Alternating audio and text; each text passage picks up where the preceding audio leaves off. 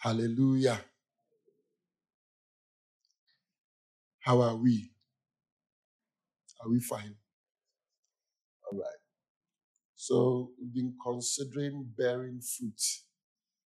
Some of you made it a point not to be present Thursday and Friday.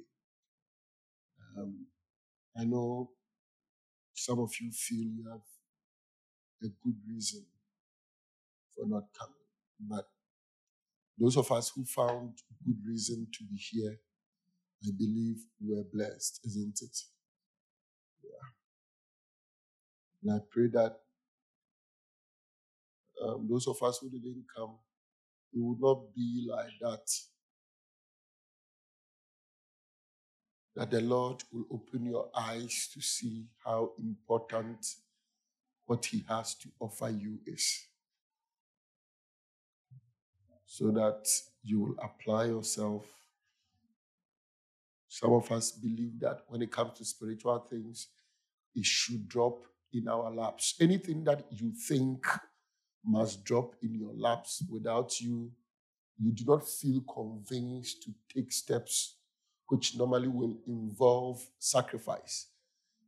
Anything that you do not feel the urge to do that, it means you do not recognize how important it is. Hallelujah.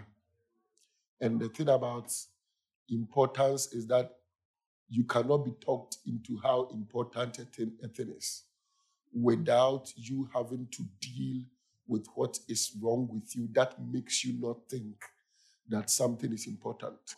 You see, to the desire for good things, it's the work of God in us. The desire for righteousness, it is God that puts it into us. It is God that stirs in us the need to become what it is that He wants us to become. That is what God does in us. And God does not pick and choose. He does that in every heart. Because no man can do that for himself. No man can put the desire for righteousness, the desire for what is good in his own heart for him to begin the pursuit of such righteousness or of such goodness. No man can put that in his own heart. It is not possible. Some of you realize that you must have desire for something, but you find that the desire is not there, isn't it? You must have the desire for something good. Maybe you must even have the desire for prayer, but you find that the desire is not there. And when you find that the desire is not there, you feel like you are stuck because there's really, you can't put that desire in your heart. It is God that does it. It is God that puts it in our hearts. And if God is in charge of something, then you must know for sure that God is efficient in it. So God, if we are in charge of something, the efficiency drops massively. But if God is in charge of something, the efficiency is 100%. Hallelujah. So if you find that there is no desire in your heart for righteousness, for something that you know you should have desire for, the reason is not that God has kept from your heart His work to bring you to the place of desire, but rather something that is with you, which is your present desire, is preventing you from becoming aware of the desire that God has put in your heart. So it is not that God is not working into you the desire for righteousness. It is rather because the desire for other things is choking what God is trying to stir within you. It is stifling the desire for righteousness that God is trying to put within your heart. So then, the way to come to the place of desire for what is good so that you put in the effort to pursue it, the way to come there is to address the things that are with you that are stifling that desire. So, for instance, maybe you don't have the desire to be in church beyond Sunday.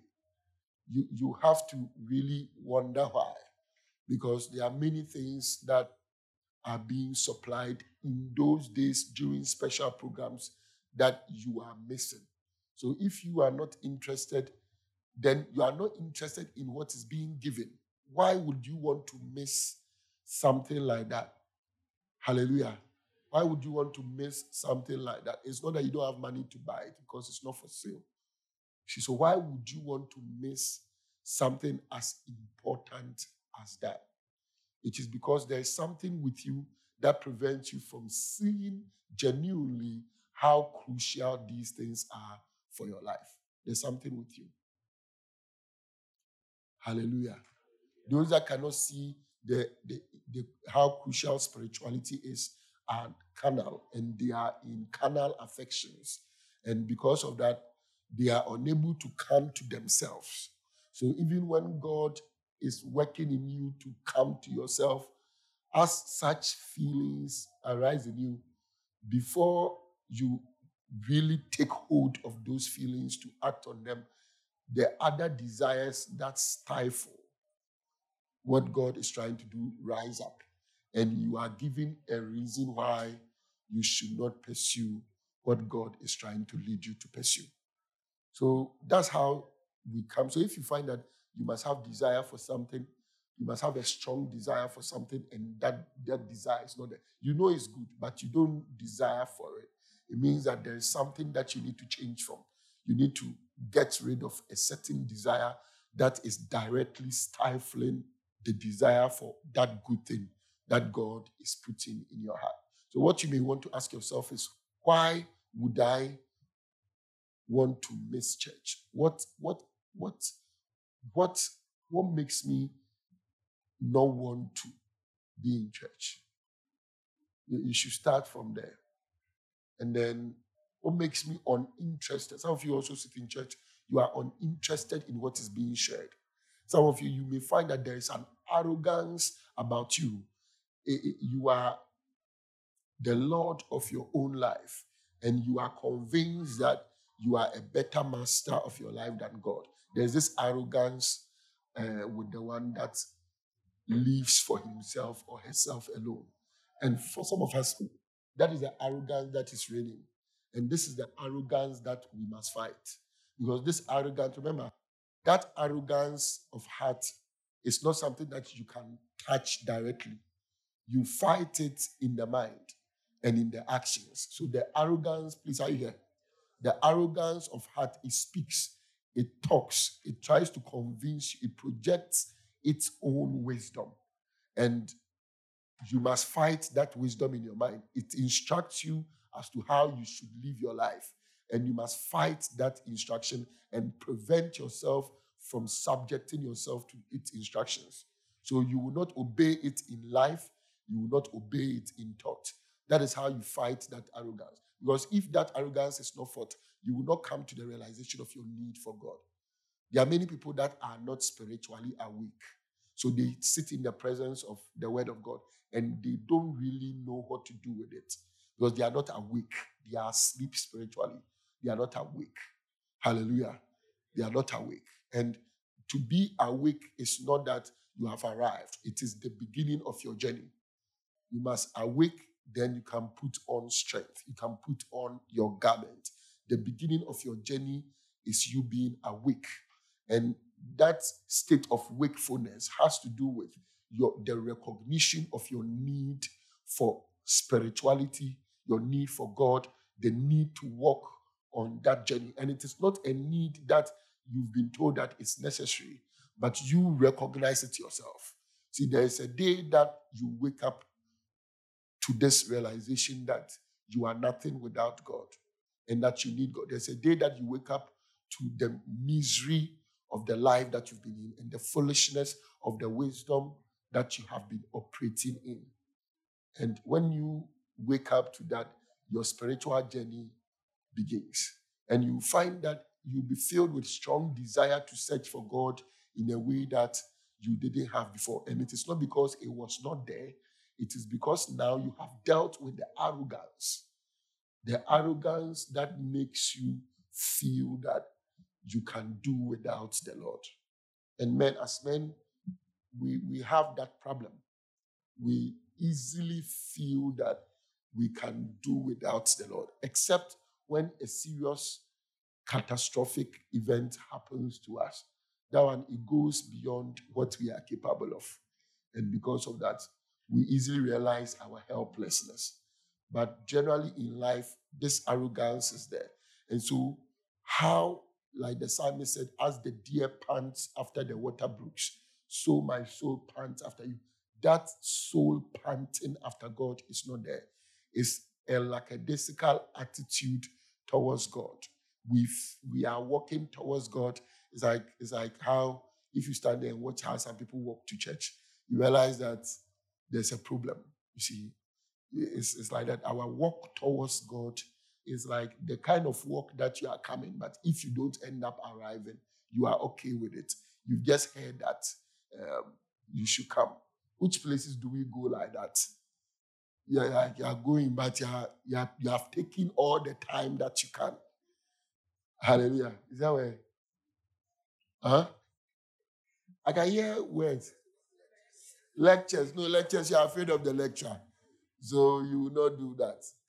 Especially lecture that will take attendance. You are in a hurry because if you don't get there on time and he enters before you, the heaven gate will be shut. And you'll be behind gnashing your teeth. You see, so lecture, no. Lectures, no. What? Errands. When they send you on an errand. Wow. Is there wedding reception or weddings? Weddings in particular. People attend weddings like they don't want to go. Any place that they meet in the wedding, they are okay. Hallelujah. Yeah. So that's how at times we walk towards God. We have not recognized that we need God. If we've recognized it, our motion towards God will be more aggressive. And for some of us, that's what you should pray for, to be spiritually awake. We are not spiritually. If you are spiritually awake, I mean, if you were not spiritually awake and you feel like you have become awake, put up your hand, let me see you. You were not before, but you feel like you have become. Because I want those that recognize it. Do you recognize the difference between, and you are in church even when you're not awake, isn't it? Yeah. And preaching was done towards you, isn't it? But you realize that, no, the way it's not like you even fought the message. It just came and hit you, and then that was it. You understand? But when you become awake, you open your eyes more. Hallelujah. You open your mouth wide so that the Lord will fill it. You fear. You see, when you become awake, you fear being without the Lord because you begin to understand how that the Lord is all your life. He's your very life. You fear. Because you see clearly the foolishness in your wisdom, and you fear that if you don't gather more wisdom and you act according to your own wisdom, you destroy things further. Because you see how many things you have already destroyed with your own wisdom. So that kind of appreciation of things makes you want to run after God. If you can't run after God, you have a problem. And that's what I'm trying to point out to you. If you are not running after God, if you meet God, fine. If you don't meet God, fine. If you are impacted by God, if you are not impacted by God, fine. If God teaches you something, if he doesn't teach you something, fine. If you are okay with it, because it's not like you are saying you don't want God to teach you anything. But if he doesn't also teach you anything, if you don't meet him, if nothing happens, you are okay. It means that you are not awake. You are asleep. Spiritually, you are asleep. And that's what you need to consider.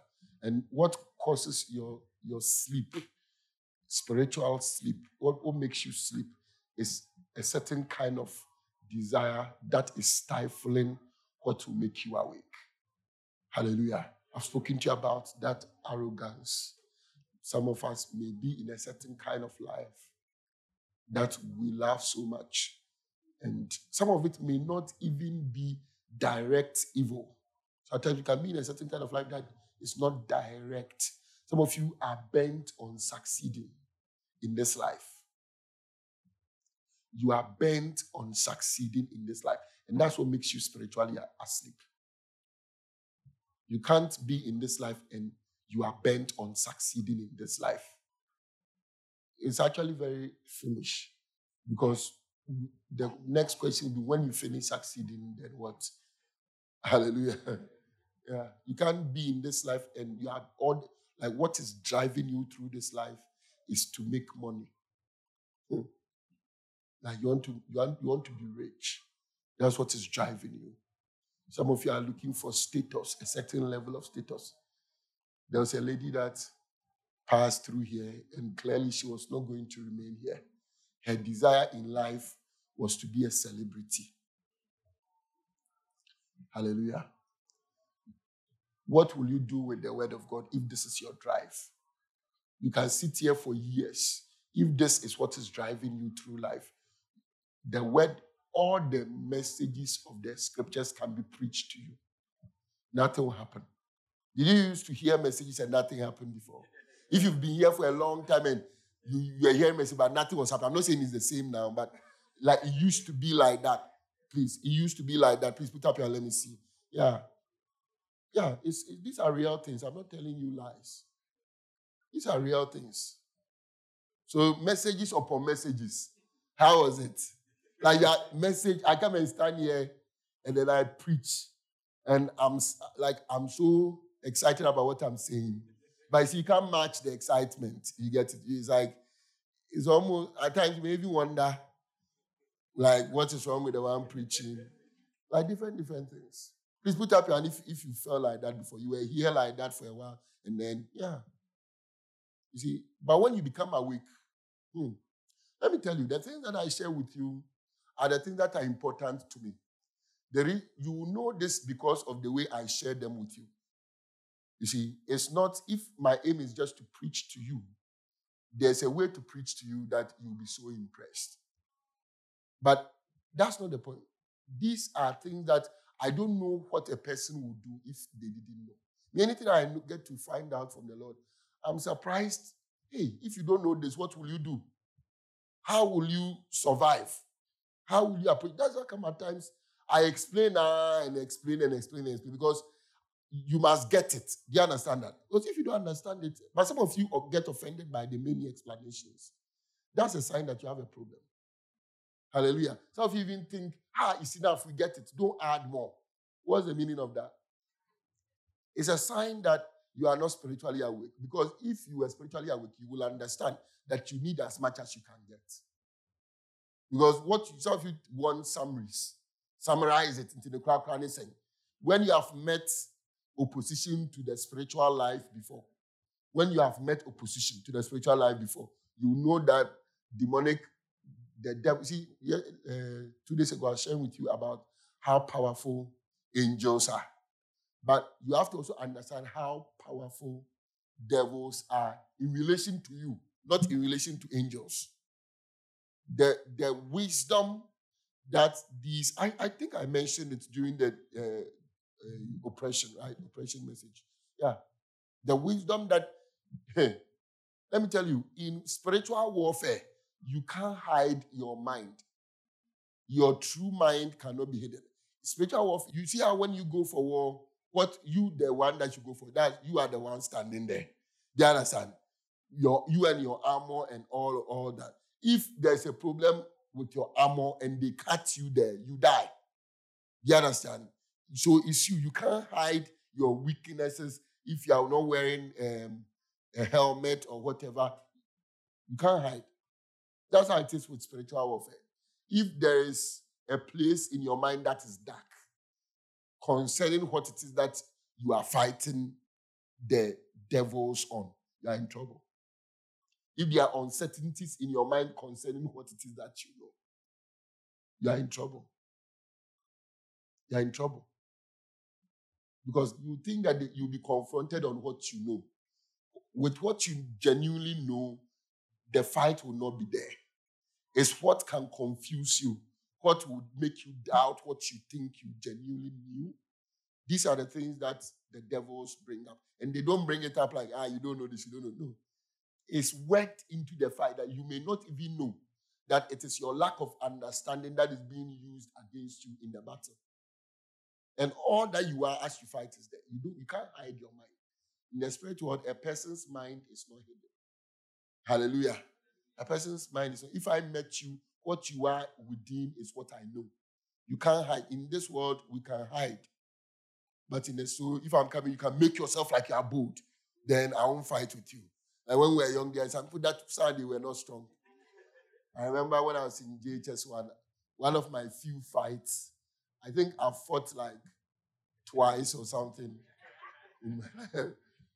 This JHS1 fight was the last fight I ever fought. And there was this strong guy in our school that, like, everybody was afraid. Like, you see how the guy is strong. You understand?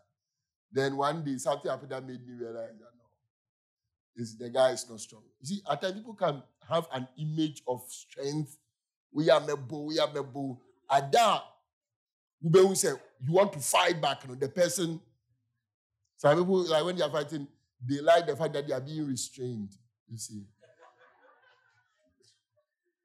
They like the fact that they are being restrained. So they pick something, then as they are picking the thing, they know that somebody is coming to hold their hands and all that. You see, so at times, some of us in the flesh, we can behave like we are strong. We can behave like we are fearless.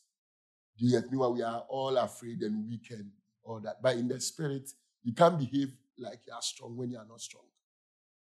If it is fear, let me tell you, if it is fear that is ruling your heart, in the spiritual attack, the demons will feed on the fear, highlight it, you'll be paralyzed. So how would they know that I'm afraid? Oh, it's in the spirit. In the spirit, everything is known. With you, what is within you is what shows. Hallelujah. Please, are you here? Yeah.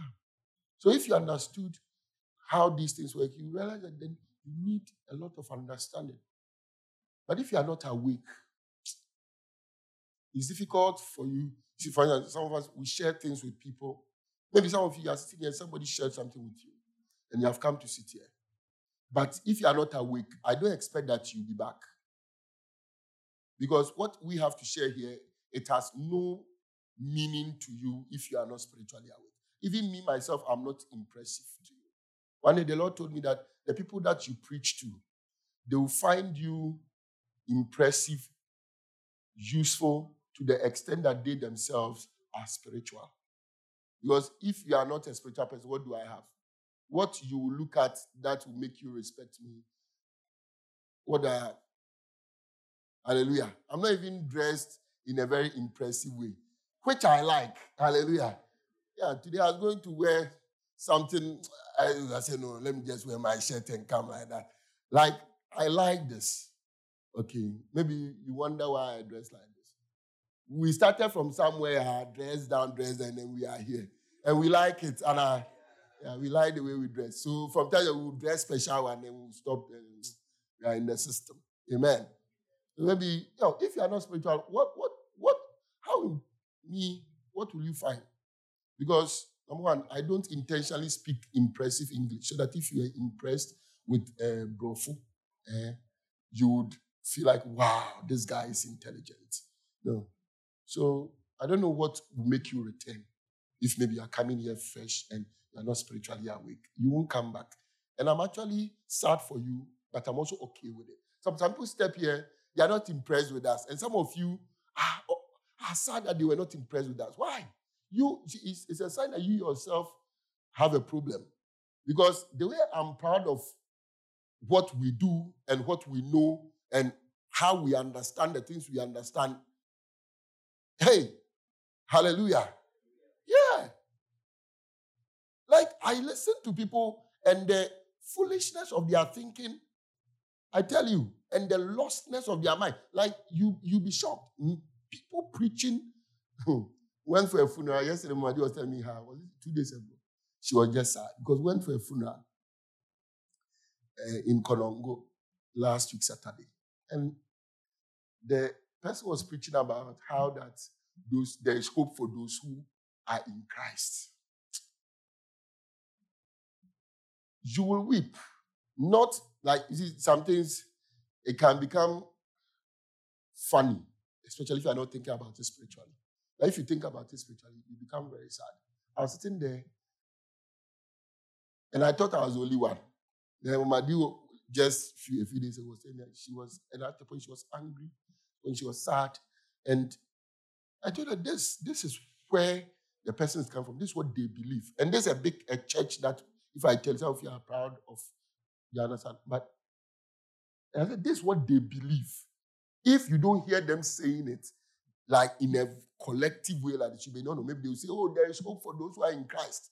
And you also say there's hope for those who are in Christ. But if they explain to you what they mean by the hope that is in Christ.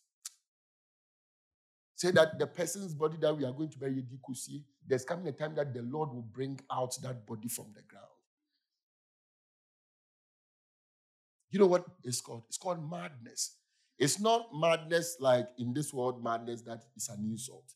This spiritual madness. And some of you quietly believe it. That is the resurrection.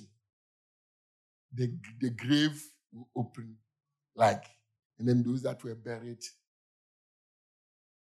will rise from that.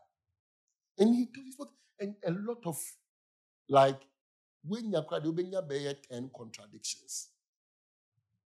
Or can we? No, can we? If you want to keep both in your mind, it will not work. But the reason why, do you know why they get away with it? They are preaching to many people. They themselves are not awake. And those listening are not awake. Because if you were awake, that's a big passage. Now, why you ready? Say, what the confusion? We say it doesn't work. Yeah, you preach it now. Why you ready? Say, and no, what they confusion? Yamina. One more who said, no, you need me, and you are really looking for God. That's when you catch it on a so they should say working. Because you don't see contradictions when what you know is not applied to life. But when it is applied to life, your mind is made such that it cannot, in terms of life, not in terms of storage. It can store things and they are self-contradictory. No, I'm talking about in terms of life. Your mind is such that it cannot tolerate contradictions. That's how your mind is. It cannot tolerate contradictions. So if you were awake, you will see that this doesn't work. So those sitting there are not awake, and the one preaching is not awake. So nobody can question anything. So everybody is there. Hallelujah. Yeah, everybody is there. And I look at this and I'm thankful to God that we can understand these things. We can see these things. We can correct these things. We can organize these things in a more coherent way. You see. So maybe you bring somebody and the person is not impressed with us. It's okay. Hallelujah. Yeah, it's okay. You see how the guy had his beloved and brought him to the room.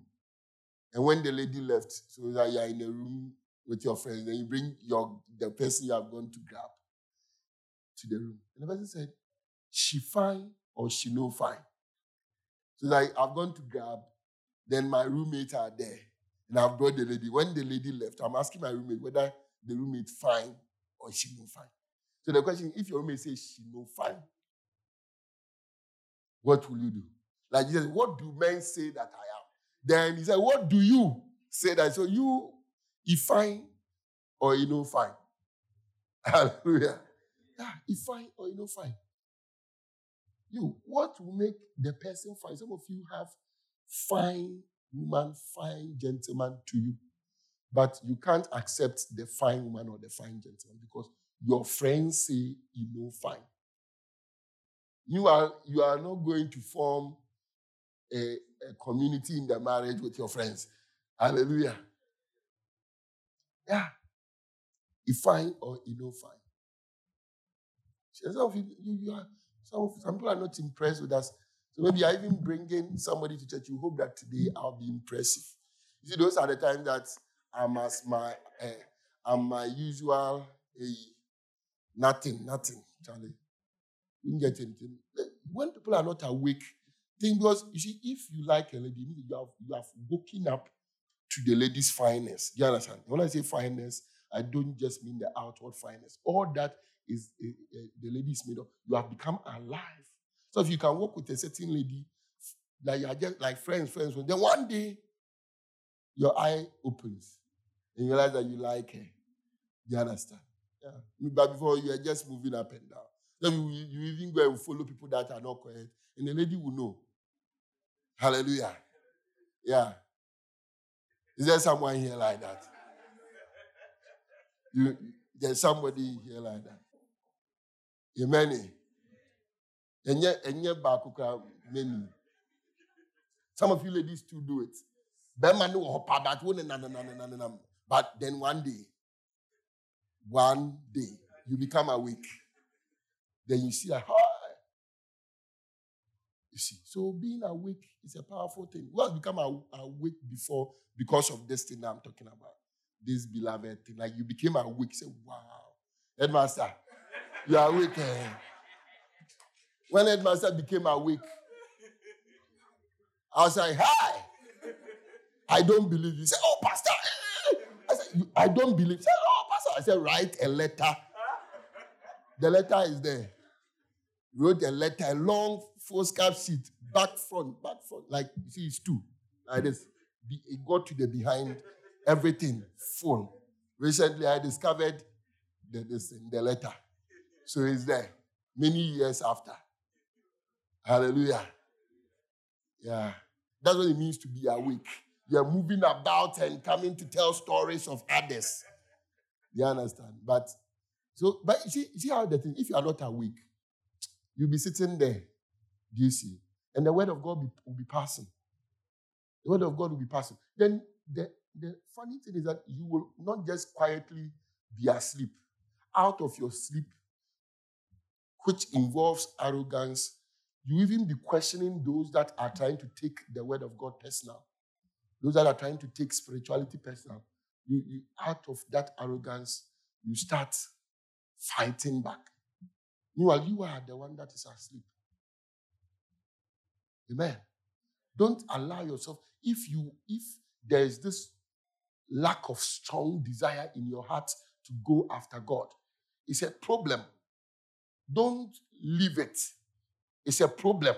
If there's no strong desire, and if you find that the desire is reducing, have you been there and the desire is reducing before? If you have seen that, put up your, let me see. Yeah, don't become alarmed.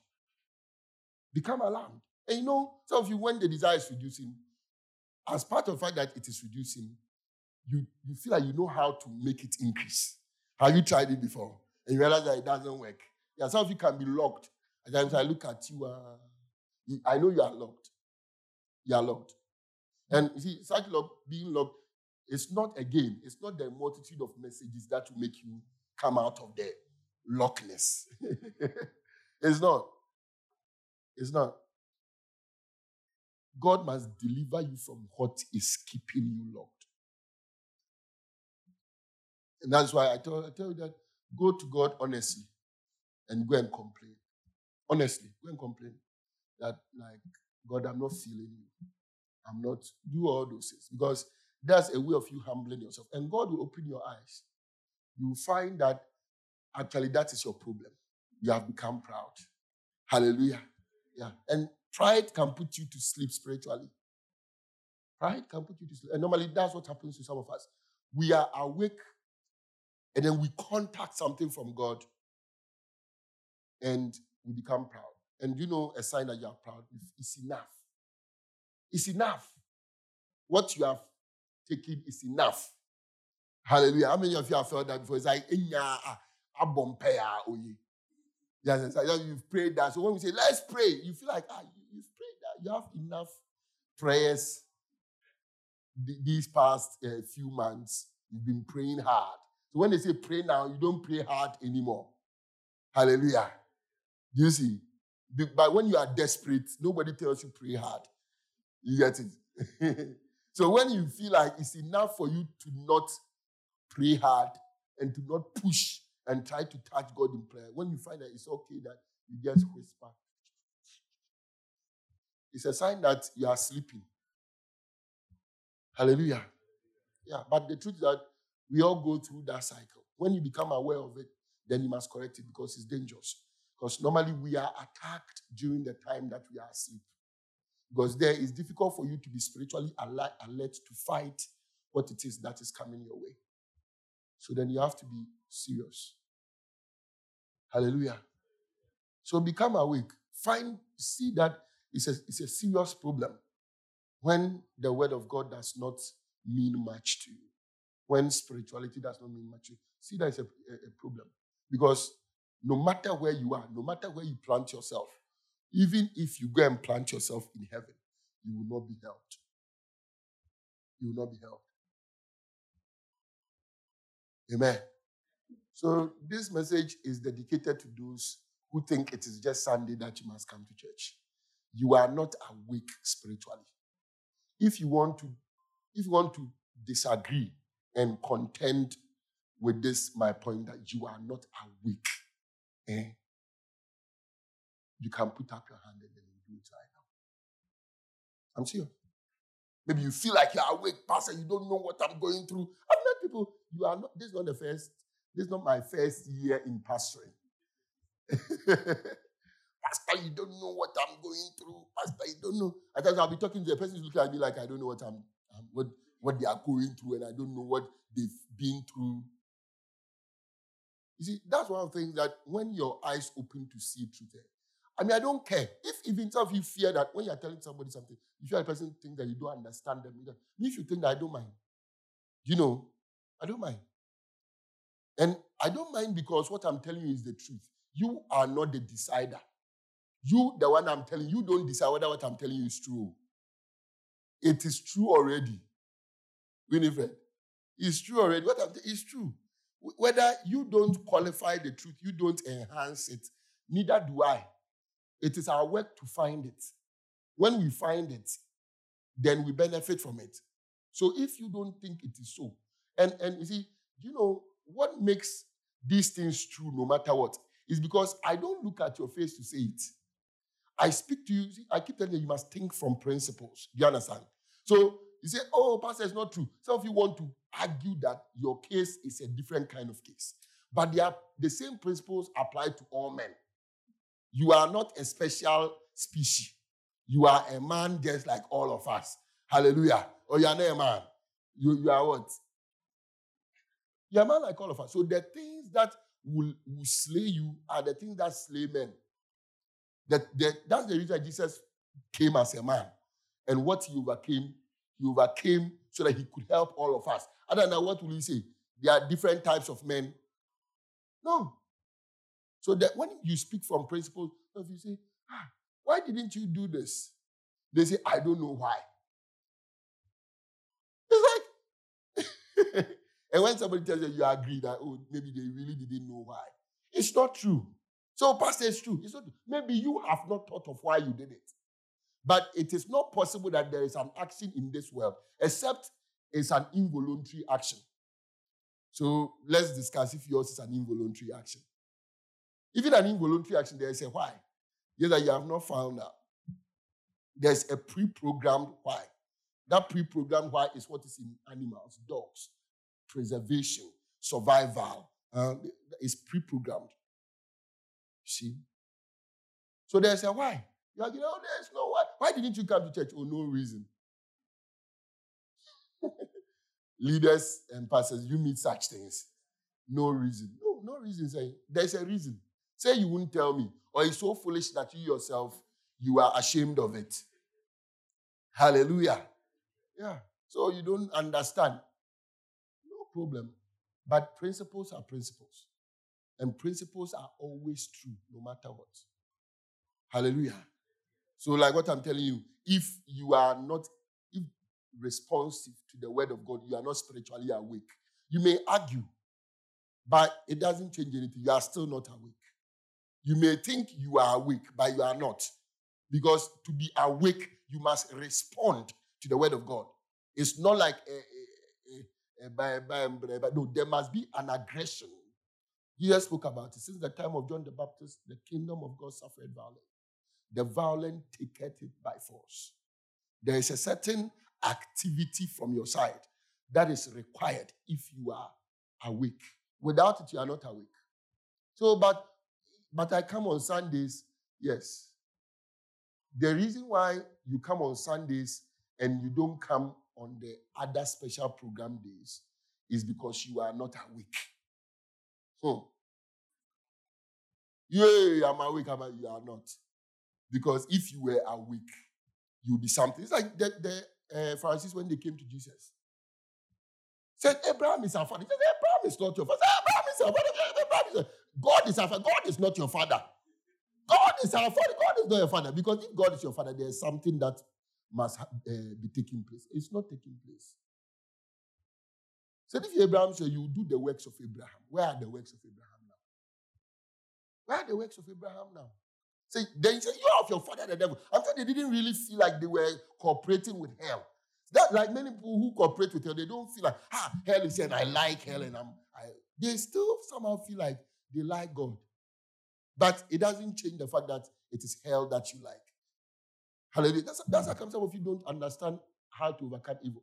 Some of you even feel okay because you can feel like you have this general love for God. But that love is not love for God, though. It's not love for God. That's maybe you think that is love for God. That's why, like some of the people who are doing bad things, say, I know that eventually I'll be a preacher. Yeah, rapper now, doing things. You know that. Do you know how you become a preacher? Eventually, do you know that every day that you spend your life in that direction, it becomes more and more difficult to return to God first before you can even become a preacher. You know that one day. Sometimes you feel like, I love God, I love God. But if you love God, there is something that must show. Do you know what Jesus said? He said, if you love me, obey my commandments. So you hate God's commandments. I don't hate it. Oh, I love it. But just I don't obey it. No, if you don't obey it, it means you hate it. See, I'm speaking to you from principle. That's why I'm sure. Because some of you may feel like, because of your hate, the kind of hate that you know is a carnal type of hate, where you hate a person. But you don't feel like that towards the word of God. But your hatred for the word of God is not present with you when you hear it normally. It is present with you when it is trying to stop you from doing what you want. So you are set on a certain evil path, and then the word of God is coming to mind. That's when you do everything possible to extinguish it. At times, you even try to eliminate the one that is a bearer of the word. Hallelujah. Try to run away from the person. I love God. Lord, I want to see your face. But the one that will bring you the word of God to preach to you, all that they are coming to do is to preach to you the word of God. When they are coming, you run away. You are hiding. If your shepherd is coming to look for you, you are hiding, finding ways of hiding. But you say, Lord, I need you. I want more of you.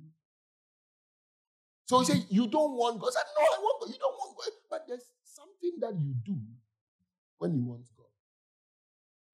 And you're not doing it. So you don't want God. And that's the point that I'm making. If you come to church on Sundays and during special programs, you don't come. That's your life. You don't come for special programs. You are not awake. And most likely, Sunday services are not benefiting you. Because if you were awake, you will not just come for Sunday services. That's my point. If you are awake. Because those that are awake are looking for God. And they like to take the opportunity. If you are sick, fine. That's different. Those that are awake are looking for opportunity to discover more of God. If you ask me, what do I spend most of my life doing, aside my dogs and things? It's actually a simple answer. It's to learn and to pray. That's all. And a lot of the times, it is not to teach you. Because if it is what to teach you, I have enough to teach you for many years. Many people are preaching for years and they are not really saying anything. So if it's just to preach to you, it's enough. But there are too many things I don't understand. And I feel like it is crucial to a certain kind of result that I want. And like, for instance, some of us, if something doesn't work, we leave it and move on.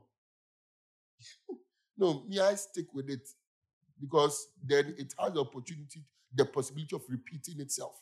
Because if there's a doorway by which something evil happens and you don't find a way to shut it, then it's just a matter of time.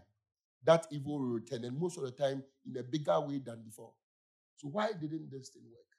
That becomes one line of thought. And when you are there as a human being and you are really looking for God, there should be lines of thoughts. Uncompleted is like somebody that is building many structures. You have like 30 plots, all of them, you are building on it at the same time. So uncompleted structures. If you are looking, that's how you should be in your mind. So you are anytime, at any point in time, you are trying to push. You're trying to understand one of them. Then you switch to understand one of them. Then you switch to understand one of them. Some of us don't even have one thing that gives us sleepless nights. Not that something bad has happened to you, so you are having sleepless nights. No. You are trying to understand something, so you're having sleepless nights. Not that it's an exam, and so exam is coming. No. You are trying to understand something from God.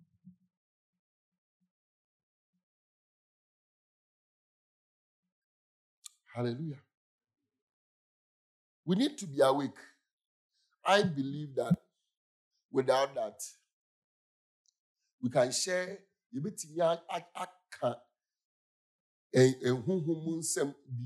can share everything, and it will still not help you. And I've shown you how to be awake.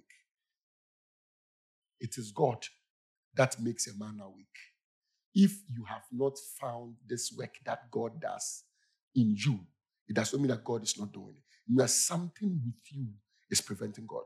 And normally, it is something that relates to how we are set in our ways. So you are set in your ways concerning something that is against God and therefore stifles this desire for the spiritual work that God is trying to do in the life of every man. Even the most wicked of men, when he is there, from time to time, he hears God. He hears God drawing like, Charlie, what did they do? What did they do? But Charlie, he's set in his ways. He's set in it. Even the most wicked man. This is a principle. So you say, oh, some people did God. No, please. It's like that. So you don't know some people. I don't need to know everybody. It's a principle. It is God that is doing this thing. And God is 100% efficient. There is no man that God has left. Even those in hell, God has not completely left them. Just that they have left God. But God has not left. If God could leave a man, our idea of God will become problematic. Or that maybe you don't realize it. It means that you have not been awake as we have been talking about God. But if you have been awake, then for God to leave a man, if they say God has left him, you shouldn't be able to assimilate this information. Because there are many pillars in your mind now that should question the possibility of God leaving a man. God has left him. God? No. God hasn't left anyone. Some of you can sin and you think that now that you've gone too far. You can't return to God. It's not true. It's not true. Hallelujah. It's not true. So we need to be awake. We need to be awake. And that's how we do it. Don't be set in your ways when it comes to things that stifle the workings of God in you. Don't be set in your ways, the ways that contradict God. If you can give up on your ways that you are set in now, today, if you can give up on that today, you will run hard after God, you will be shocked. So if you say, I can't read my Bible, we don't start reading the Bible from, I must read my Bible. Like, no, read your Bible. So if you say, I then they tell you, listen to the messages, and I'm sitting there quietly. I say, okay, they must tell you, so they have to tell you. You understand? But they telling you will never be enough for you to listen to the messages. Has it been enough before?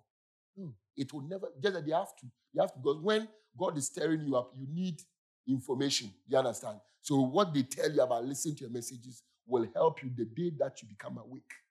You need to hold on to some truth. So all the truth you've heard before, the ones that at least you remember, when you start becoming awake, those are the ones that you hold on to first. So that's why they tell you. Rather than that, you can never be moved. Like I said, I can't move you even by my words as I stand here to preach to you. God himself can't move you. How much more me? No, I can't move you.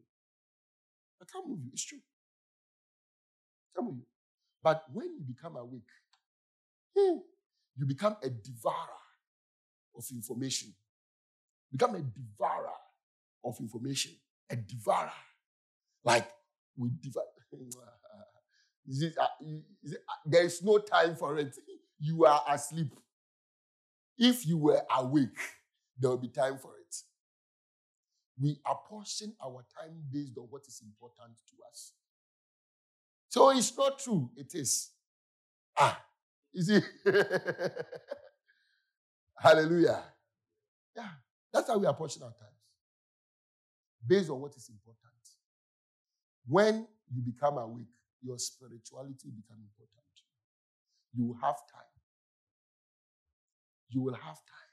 And you will not just read it like, I've done my quiet time. No. It will be something that you do intensely. Do intensely. Hallelujah. There's something you do intensely. I told you some years ago that for me, these days, all my books are PDFs. But even that one, I still do it. I have a lot of my books on my phone. I do. Those days, I'll get a new book. Before I read it, I'll kiss the book, put it on my chest. And then I will hear it like in your life. Yeah, that's important because you don't know what to do. Like, hey, like, book has come. Kiss the book. I'm not. God is my witness. It's not like someone is there that you can do it for someone to see. No one is there. But many of the time, even me in my own house, many of my spiritual moves, you won't know. Even Mama D won't know. Quietly, you won't know. So you may come and as you are coming, I'll put it down. like you won't come and find me. It's not for you. Please understand that. I do on my own. Quietly, I'm so excited because what is in the book? Then I just flip through the book. I check the back. I check the pages. So some of you, I tell you, read the book. I tell you quickly how many pages. It's not because we study pages. So it's like the book. Do you understand? The book. Wow. So we check table of content. Wow. So I'm imagining that by the time I'm done with this book, all these things in the table of content will be mine. They'll be inside me. They will take it. We open it. Hallelujah. Yeah. They will read. They will read. Times we don't even read from first page. So if you don't read introduction, it means you don't love knowledge. You have a problem. Hallelujah. You have to read introduction. You have to read preface. Read it. Because that's what is like, you understand? Hey! We see when you are reading the preface. Hey. Hallelujah. Me, when I was in school, I never read preface in textbooks and those things. So I understand my problem. You understand? I mean that I didn't love learning in that regard. But for these things there, even when I was school, preface, we read it. Hallelujah. Yeah. Kiss the book. So now I do it to my phone. Because, do you know, some of you may not understand this. It's difficult, some of you, the things that you know, you are in the system now. You get it. So or the books you are reading and all that, you are in the system now. So it's easy for you to find. Because like some of us have found it. You understand? And you easily get it. Do you know when you want to, maybe you know, you want to understand something, but the material with which to start understanding is nowhere. Like It's nowhere. Nowhere. And you do know how God works. If God will teach you, you must find material in the earth first. So it's not true. It's true. It's true. So by one day, God taught me something. It was in your memory. Without it, I've already explained this to you. If God will begin to teach you something, then, see, you know what Paul said? Say, how can they know except they are taught? How can they know? The Ethiopian eunuch reading the book of Isaiah. And Philip got there. Said, do you understand? Say, how can I understand except a man explains it to me? Maybe some of you, where you are coming from, you'll be made to think that you can one day wake up and move into the spirit and touch God. Try it. Are you trying to move and you can't move? Like, let me use a simple example. Like, even in a particular topic in your academics, those of you are in school, you want to launch into understanding the topic. The textbook is before you. Even this one, the textbook is before you. It's not like you don't even have a textbook. The textbook is before you. You have decided today, I'm going to understand this topic. But the textbook is before you. And that's where you are. You want to move, you can't move. Has that happened to you before? So do you know what you need? You need somebody to teach you. And you see somebody comes and explains 1, 2, 3, 4, 5. You follow. By the time you realize, now you don't need anybody again. You have enough to now search on your own. So in the things that we learn, we need materials, we need knowledge, and at times you can search.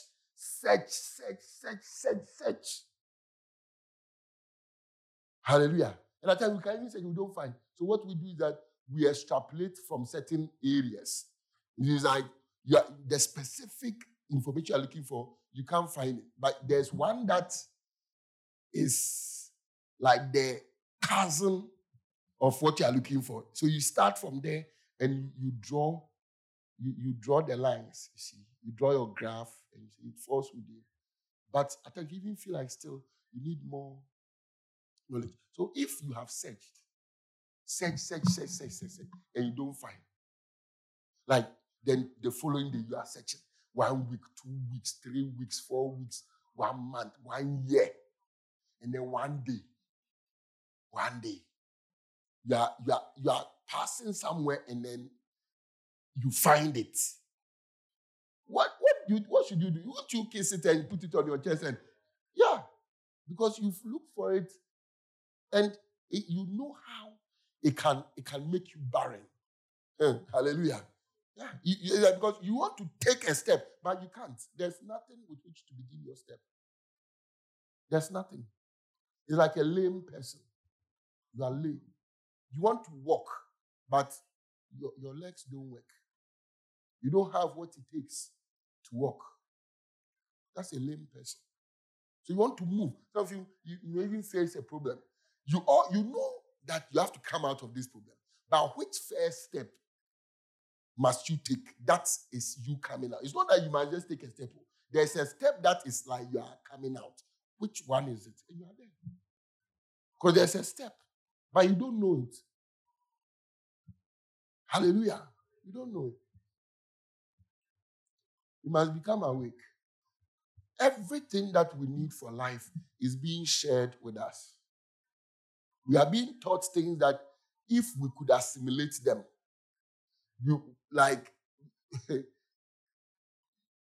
if you could assimilate them. But we are not awake. Hallelujah. We are not awake because we are set in our ways. May the Lord help us so that we become awake. So if you are set in a certain lifestyle, live that life alone so that you can become awake. You are set in a certain habit that it's like it's your driving, it's driving you. It's not every particular sin that is driving you. There's a particular, Paul calls it the sin that so easily entangles you. Normally, that is the one that is preventing you from being awake. All the others, you could just leave them. But this one thing you can't leave. This one condition of fact you can't abandon. This one dream, you can't leave it behind. It's your dream to be a celebrity. When you hear such things, you want, is it possible for somebody to have such a dream? It is. You're a human being. Check and see. You also have some.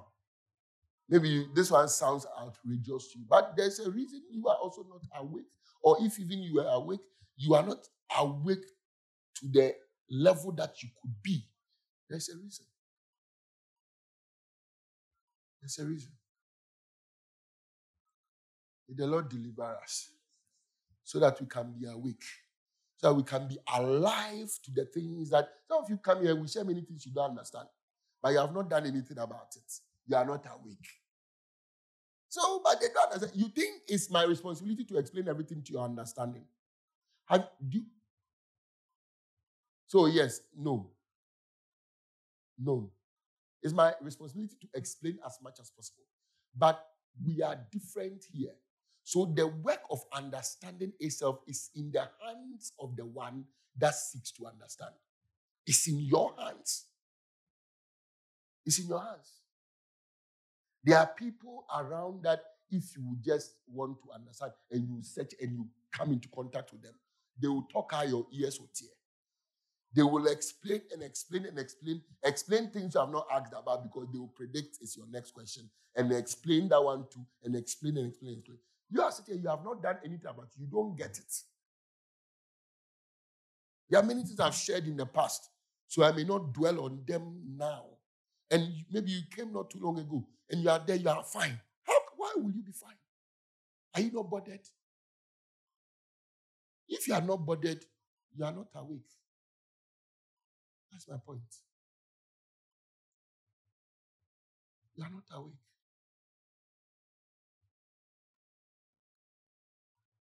Hallelujah. Those on campus, one of the things that I liked the most was to be in charge of the minister. Maybe I invited a minister for a program. So we'll go and pick the minister from the airport. Then we'll go and we'll bring him. Then when it's time for him to come and preach, we'll go and bring him from his hotel and bring him to the program. And I mean, people will like it for different reasons. Actually, you are working with the minister. It's powerful. Yes. But me, ask them.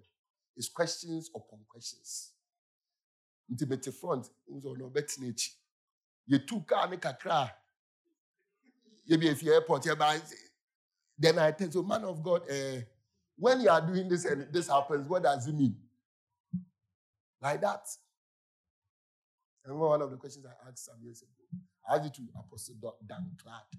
So why do people fall under the anointing? Why?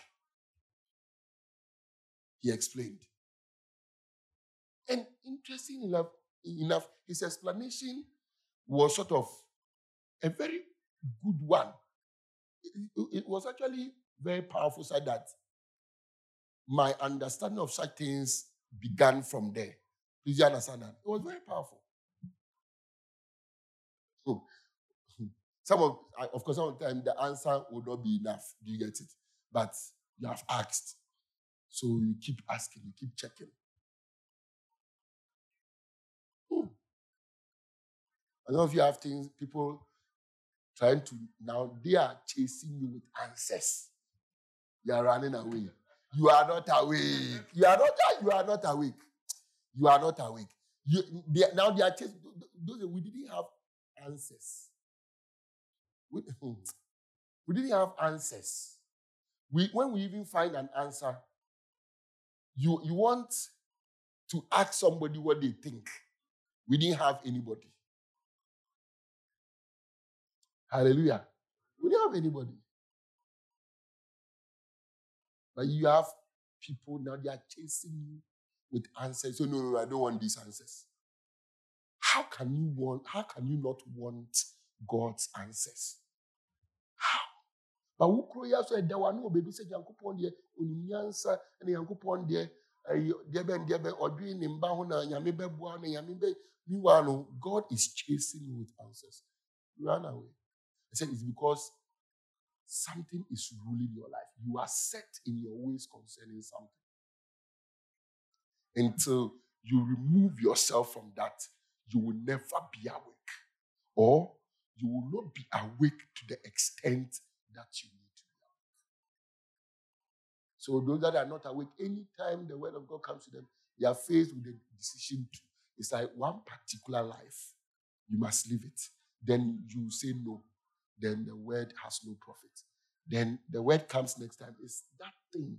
Anytime it's like God is standing at the gate, he will come you right now. If you just abandon this thing that you are set on doing, this kind of thing that you are set on pursuing, if you just give it up, or not even give it up, let it be your secondary pursuit. Understand that a man's life does not consist in this. If you will just accept that, then you are not going to wake up and that's what is driving you as you wake up.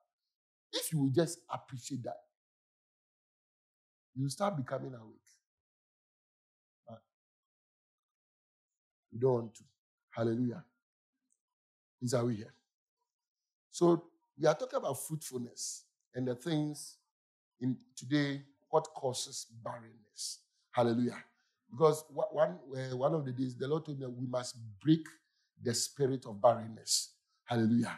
So today, I'll share with us what causes barrenness or the lack of fruit, and then we'll go to God in prayer. Hallelujah. I know that every one of us have fruit that will see it bear. Do you understand that? Yeah. Everybody, you see, that's the thing. If you are at 0, God's impressions or this you must be at 1. Like if you are at 0, that's what God is trying to. So God is trying to always stir in your heart, stirring it in your heart that you must go to 1. You must go to. If you are at 50, God is always stirring your heart that you must be at 51. Do you understand that? So wherever you are, God is stirring in you something that you must become, something that you must produce. It does not matter where you are. And if you have not stepped into it, if you have not produced it, then you are barren as to that thing. You understand that? Yeah. So no matter how fruitful you are, everybody carries some level of barrenness with them. Amen. Yeah.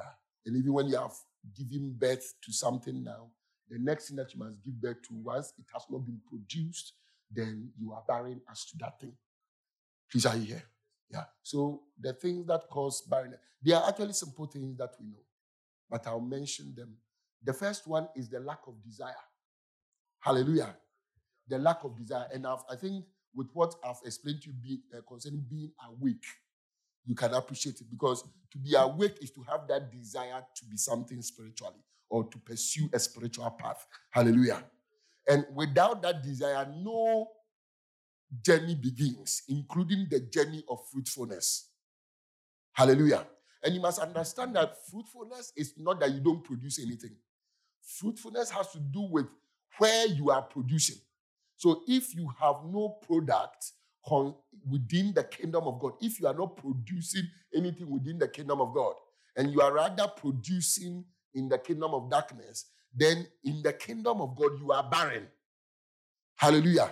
If you are producing things outwardly, but because of the intentions and the thinking behind what you are producing, maybe you are even producing jobs for people, but your motive is to enrich yourself. And you know that the way to enrich yourself is to expand. And if you expand, people must work in your distance. So you sit there and say, I'm creating jobs. But your truest motive is to enrich yourself and to enslave people to do it. You are not producing fruit in the kingdom. Hallelujah. So outwardly, you are producing something that when men judge on the outside, they will think that, it's a powerful thing. But before God, you are not producing any fruit. Amen. You are not, because we learned it in the course of the week, that the spiritual impact you make with your life, which is the fruit, that spiritual aspect of it are the ones that are contained in the action. Please, you understand that? And those ones make impressions or impact on the spiritual kingdom of God. So you can do good things on the outside, but because of the motives and the thinking behind them, those good things will not be good. And therefore, you'll be bringing forth fruit in darkness, in the kingdom of darkness. Hallelujah. So as to the kingdom of God, you are barren. That's the point I'm making. So maybe you are producing something here, but as to the kingdom of God, you are barren. Amen. Or in one area of your life, you could be producing something, but as to another area, you are barren. Do you understand that? Yeah. So what bearing fruit is not just that you are producing something. It is where you are producing it. If it is in the kingdom of God, then you are fruitful. Then you are fruitful. Hallelujah. Fruitfulness is not just fruitfulness. It is the good that is being produced. If it is good that is being produced, and good has to do with God's kingdom. If it is good that is being produced, then you are fruitful. So what causes barrenness is the lack of desire. The lack of desire. Because without desire, the Bible says through desire, a man having separated himself intermeddleth with all what? Wisdom.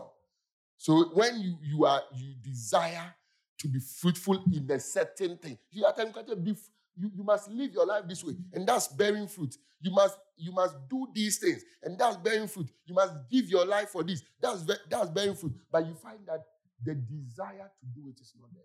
It's like how crucial it is that you are being told that this is crucial. You somehow don't feel it's that way. And if that feeling is not there, for example, you must become something spiritually. But if the feeling is not there that you want to become something spiritually, those of you who didn't feel that and now feel it, you know that there's a big difference. You know, of course, that feeling you feel now, in the future, it will not be enough. So it has to grow. Do you understand? But for now, if you compare how you felt before, that you did not care much about God, and how you feel now as you really are driven by the desire to become something spiritually. Some of you, before, all that you cared about was becoming something in the world. That's all that you cared about. Hallelujah.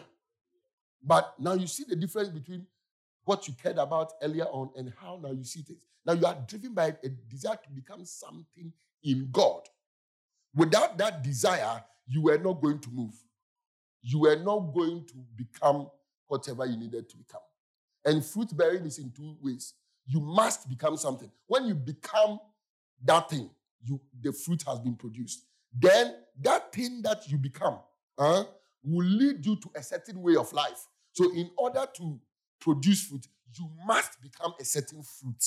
Hallelujah. Please, are you here? You must become a certain fruit. You yourself must be born again as to that very thing. And that in itself is a fruit. Hallelujah. You must become a certain person. Then that person goes on to produce a certain kind of result. So that's how we see fruit bearing. So without the desire, you will not become the person that will produce the kind of fruit that God wants you to produce. And if you are not that kind of person, no matter what you do, forget. So we must become a certain person. Then we can produce the fruit. So two ways. What you become. And without desire, you will not seek to become that. Because it is not a simple thing to just become. It's through overcoming. It's through struggle. You struggle with yourself. It's through difficulty. You press into it. Jesus said that the gate and the way, they are narrow and they are straight. So few press into it. That is the path of becoming something. That is the path of bearing fruit. We press into it. We push into it. Because there's resistance. Resistance from what? Resistance from what it is that we love. What it is that we love that is not of God. What it is that we prefer that is not according to the ways of God. These things rise to stop us when we want to be born again. Hallelujah. Please, are you here? When we want to be born again, these things rise to stop us. So it is with struggle. So if there is no desire, and you have an attitude, this laissez-faire attitude towards becoming what, they say we must become, we'll see. If you have that, you are not getting anywhere because of the resistance. If there was no resistance, like the way rain falls, nobody creates the rain. You understand that? So you just pass through it and it falls on you some. No matter what you do, to fall on you some. But when it comes to spiritual things, because of resistance, to the birth. You see, it is because of that resistance that childbirth, in terms of correspondence, childbirth is with travail. She will say, as soon as Zion travailed, she brought forth. Some people misinterpret this to mean that if a person comes to the altar call, they are born again. No, it means you don't understand travail. Hallelujah. If you understood travail, you will know that travailing is a process. And the doctors will tell you it's a process of adjustment. Doctor, you are adjusting, right? You are opening up your things. It means that the way you were, the baby can't come out. So now things have to shift. There's dilation. Those that have given birth before, you contract, or they say, hey, the baby is coming, and you go to the hospital, you say, 1 centimeter. They say, go home. No, they say, the baby is coming right now. Hallelujah. It's in your future. The baby is coming right now. Oh, go home. Go home. Go home. Hallelujah. Then if you know that you feel like this one is coming, you come and say 3. Oh, you feel the pains, the contract. That's travail. And the travail is showing the struggle by which we become what we must become in God. And that struggle is not the baby's fault. Hallelujah. It's the adjustment. It's your fault that the baby hasn't come. You understand that? So you must undergo the adjustment. So the baby, they are over. But your system is not ready. So you must undergo the adjustment. And that is a transformation. And that adjustment is not easy because your body is set in its ways. Hallelujah. So to move it out of its default setting and to prepare it for the baby's coming, it comes with struggle. If there were no resistance, you would not have the pain of childbirth. But because of the resistance, then it becomes a travail. And that is how becoming fruitful, that is how becoming a certain kind of person that bears fruit, that is how it is. So without desire, what are you doing? Hallelujah. What are you doing? Without desire. Without desire. Without desire. And those of you who have observed travailing before, you realize that in travailing, women giving birth, they normally lose their mind. But you have to monitor from woman to woman, and you will understand what is going on. That in the process where they lose their mind, those that are able to keep themselves to follow in a certain way are those who have built a certain strong desire for a certain outcome in the delivery. Hallelujah. Yeah. Because there, your simple Russian mind, some people were, we are the Hebrew women. We just give. I was with a certain lady some years ago who was going to give birth. And I was trying to encourage her to she said, we are of the Hebrew women. So I left her and then, no, not like I abandoned her, but I left her and went to work. She was at Tech Hospital. My office used to be close to. Yeah. So I left her and then I went. Then I asked a lady who was with her, how do you say, Charlie, when the things started coming, she went mad. Like she just was all over the place. And so I asked her, so she said it wasn't easy. It wasn't easy. Hallelujah. Yeah. So some of you, instead of doing the right thing, this is what you care about. You see, Hebrew. Let the baby just come out and stop. Hallelujah. Yeah. So during that time, the struggle, okay, it is so difficult that many people, it's like, if you have been rushing just to impress people, that one passes. So there, kakra akano, you see, the one that is really yours is what you operate with. And normally, that one is tied to a certain desire. Hallelujah. Some of you destroy yourself during childbirth too, and you won't care. Some of you destroy your down there. Do you know you're down there? You destroy it. They say, when you are pushing, don't lift your buttocks. Hallelujah. The craziness of the suffering is said that you lift your buttocks. You need a certain desire for a certain outcome. Do you understand that? You need a certain desire for a certain outcome. That is what will help you possess your soul in the matter. And then you let yours and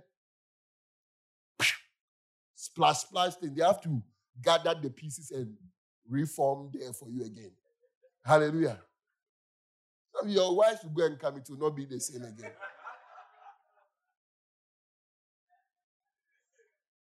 Hallelujah. You think it's a joke? Eh? Ask. So I can tell the baby has come, but she's still inside there. Hallelujah. Yeah. The baby has come, but she's still inside there. See, I used to argue that people should be there and watch what is going on. You understand? But after a while, that argument went down. Because the kind of thing that you hear about, you understand, that can happen. So if you see what has happened down there, you will never be the same again. You will not approach that territory again. Except there is a complete rebirth. The Lord touches you in a special way. I'm telling you. Hallelujah. No, Charlie. It's true. So, you see, there, you cannot see anybody who gives back. I'm telling you. All your comportment, it goes away. You are left with that little thing that is really you. It is saying, and one of them say, what bodam at heart? And when now you start insulting people, you start talking by heart, and you start becoming angry, insulting your husband, insulting. You have not heard it. You know that there is a lot of repentance to. These are no. When him say, hey. So it was because of the pain. No. May say, when you are pressed, what comes out is you. So because of the pain, no. Yes. But bibi or ya did the attempt. No. Bibi or ya did the attempt. Are there not? You could cry. You could say, oh Lord, I'm suffering.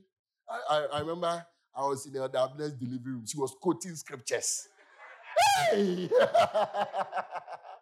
When the day was coming out. Another boy, quoting scriptures me. Hey! Pressure. Maybe it's the attempt. Hallelujah. Maybe it's the attempt. Let me tell you, I've watched two childbirth, like our two girls. Every time I came from, I'm impressed. I'm impressed. Because the pain, and I'm there, the pain can increase. And you know that, Charlie, it's out of your hand. So, I'm watching. Hallelujah. And the comportment. You see, one thing I look at is how much you can obey during childbirth. Hey, they say, don't do this. Don't stretch. You are stretching. Because you feel like if only you could stretch, all will be well. And they say it will work against the bad. Like that's how your temptations are, isn't it? You are so pressed.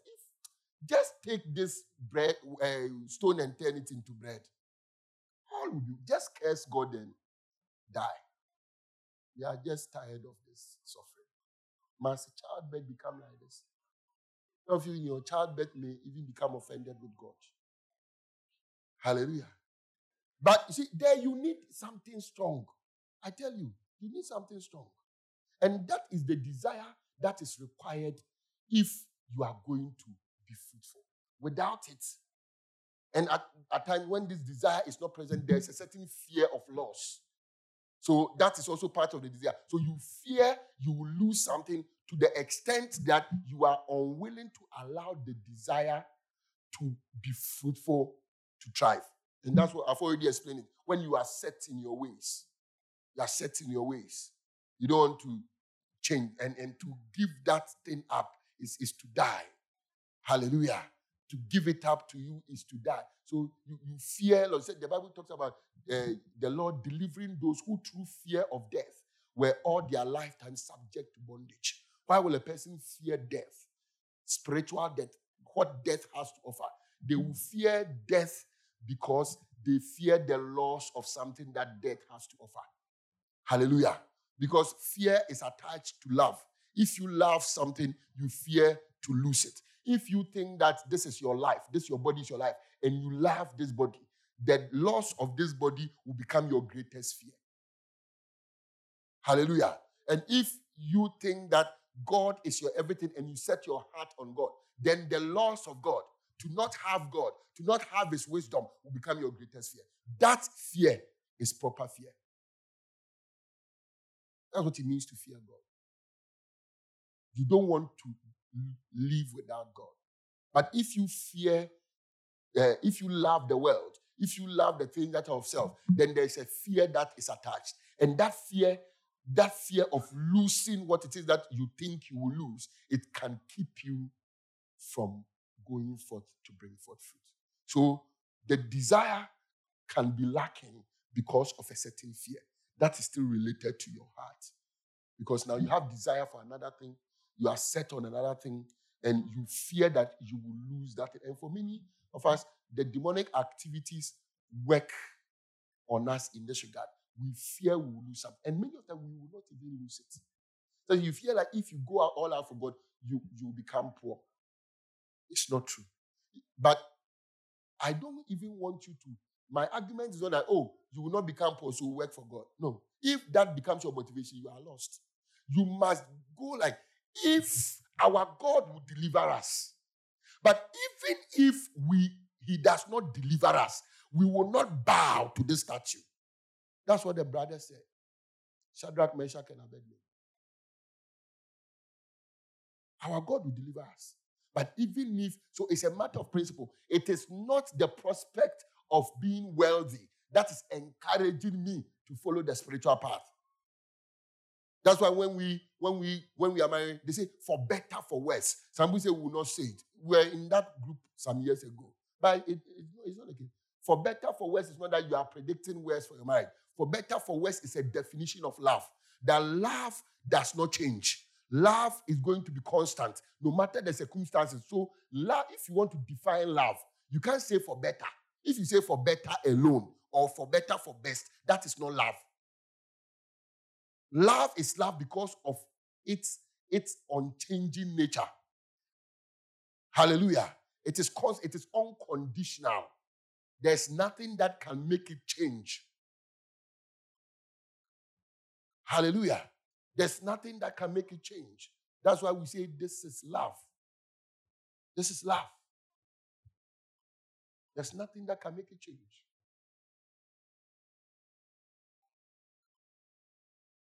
So that's how we approach God.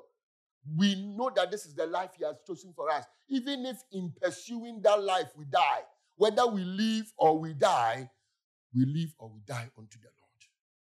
The Lord will not abandon us. We will still be fine in the material, but even if we are not fine, this path is still worth taking. This path is still worth taking. If you can approach spirituality that way, fear goes. But if you are set on what is of this world and what is of self, you'll be afraid. And that fear will hold you back. Some of you want to go all out for God, but you fear that you will not get a husband. So if you want to be committed to what we are doing here, but you fear if you are committed, you will not get a husband. You will not get a wife. You will not get a what? And do you know the interesting thing? The devils can allow you to be around because they know that when they have something with you already, I said, the day that something good is about happening, the day that probably you are about becoming awake, I've seen many people. You said they are about, they are close to becoming awake. Then a wind blows, and they are not available to what God is going to do again. And some of them are displayed somewhere. So we will follow.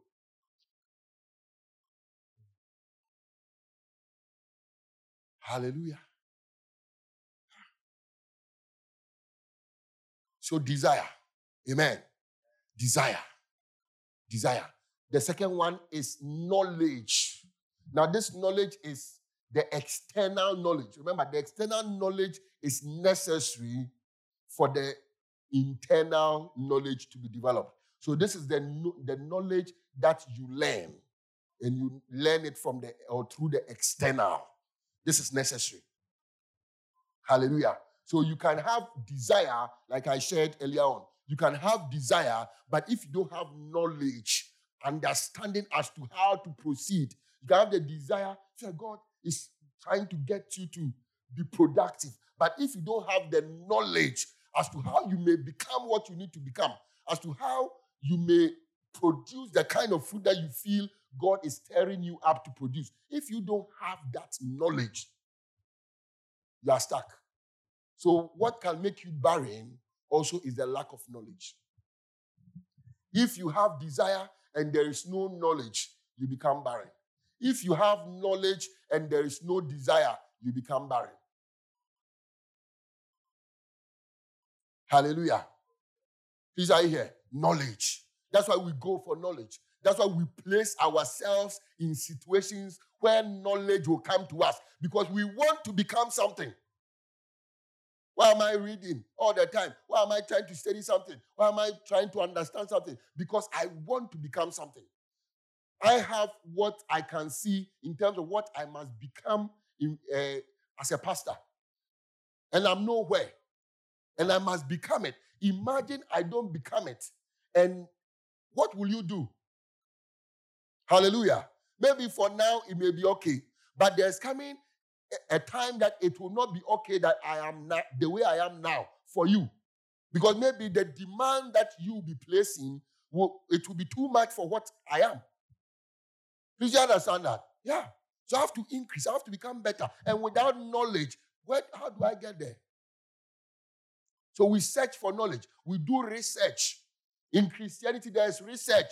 It's only Christians that think that there's no research. Like knowledge, baba. No. You have to sit down and search. These days, there's Google. Search. Find a book. Look for something. You are searching. You have to pack books. At times, you discover a book that you don't need now, but you know you need it in the future. Do you understand? So you pack it there. You pack it there. You pack it there. Some of you, when you have your computer, you are backing up. You don't back up your books. Hallelujah. What do you back up? Your pictures and then your what?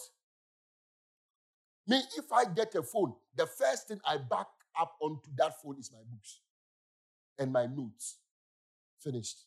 The rest, anything can happen. I don't mind. These two things. If I get a new external, I have my books, PDFs, I copy it onto that external. Once it's there, I'm fine. Hallelujah. What will you back up? Your thesis. Not bad. But how is it that is the one that you are bent on backing up? And then the books and the messages. Hey! No backing up. So where are the my hard disk crashed. Do you have an external? Yes. But why didn't you? Oh, it didn't come to mind. You are asleep. Amen. Yeah. Yeah.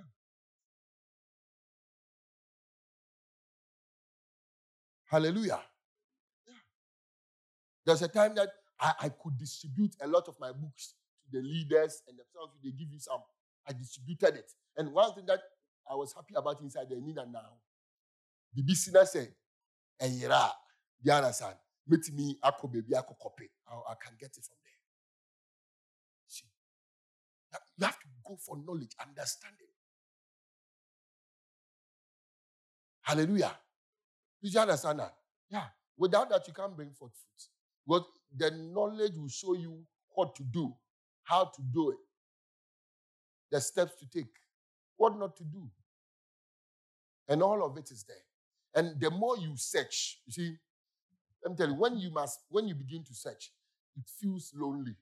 When you want to understand something and you begin to search, it feels lonely. I've never really gotten used to that. I don't know if there's anyone here who is used to it. It feels like this one, you will never find it. It has that feeling. And it feels like you are lost. Then you push beyond that. Then you are searching. I can search and I'll despair. Then I'll be there. Then I'll stand up again and I'll search. But the more you search, the more you begin to recognize an unseen hand that is directing your search. But at the beginning, you won't feel that way. But as you push, you realize that there's a hand. God, you are doing a research, but God is directing you to corners and to places and to things. And you are now paying attention to things that you would never have paid attention to. Your eyes are opening. There's a supernatural part to it. But if you assume, okay, then that supernatural part must begin with you. So as you want to say, you are waiting for the hand to come upon you. No, it doesn't work like that. But then as you keep pushing, as you do not allow yourself to back down, as you keep pushing, you realize that no, God is directing you. I've chanced upon many things. I knew that this one, God brought it. But it was not without me pushing and not giving up. Hallelujah. It was not without that. So you must search for truth. You must search for understanding. And being here, there are many things. Some of you bring up questions, it has been preached before.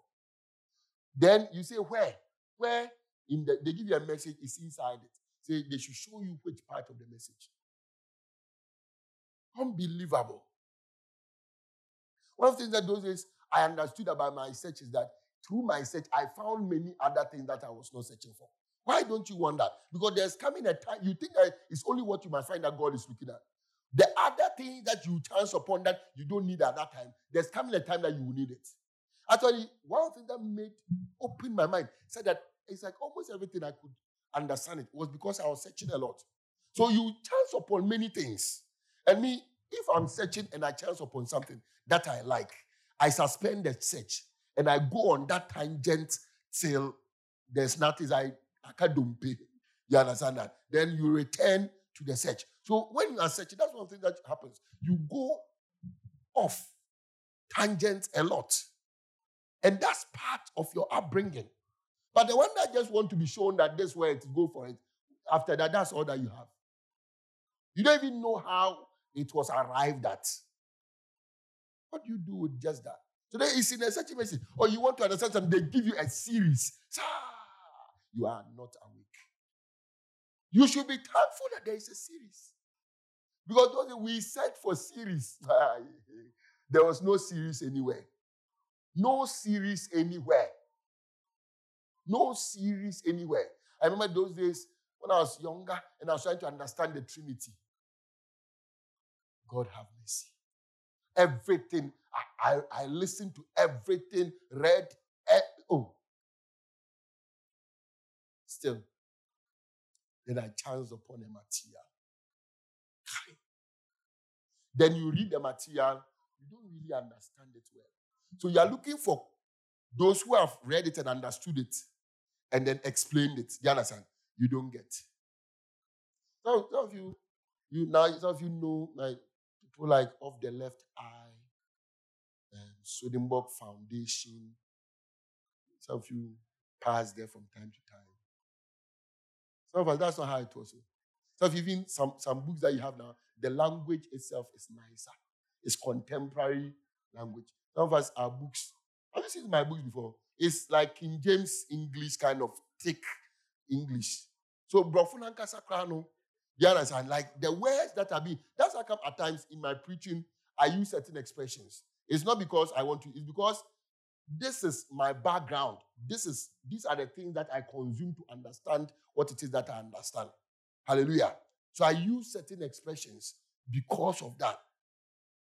See, some of the expressions are not your normal everyday expression. But we have to stay in it, learn it, and understand it. You can't, who will you? Like you want somebody to explain.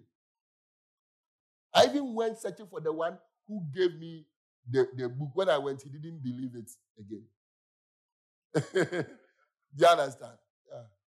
So you are there. I can't tell you people too. Because I'm even afraid of what I'm seeing. Hallelujah. Like, if I tell you, what will you think? What will you say? You know what that means? But you have, everything is there. Everything. Everything. Some people feel like if you give people everything, that's when they don't become serious. I believe that when people are not interested, if they don't desire to be whatever they need to be, if they don't desire knowledge, that's when they are not serious. Because there are people that would take advantage of everything that is available. And now there are many things available to you. Knowledge upon it. You can understand everything.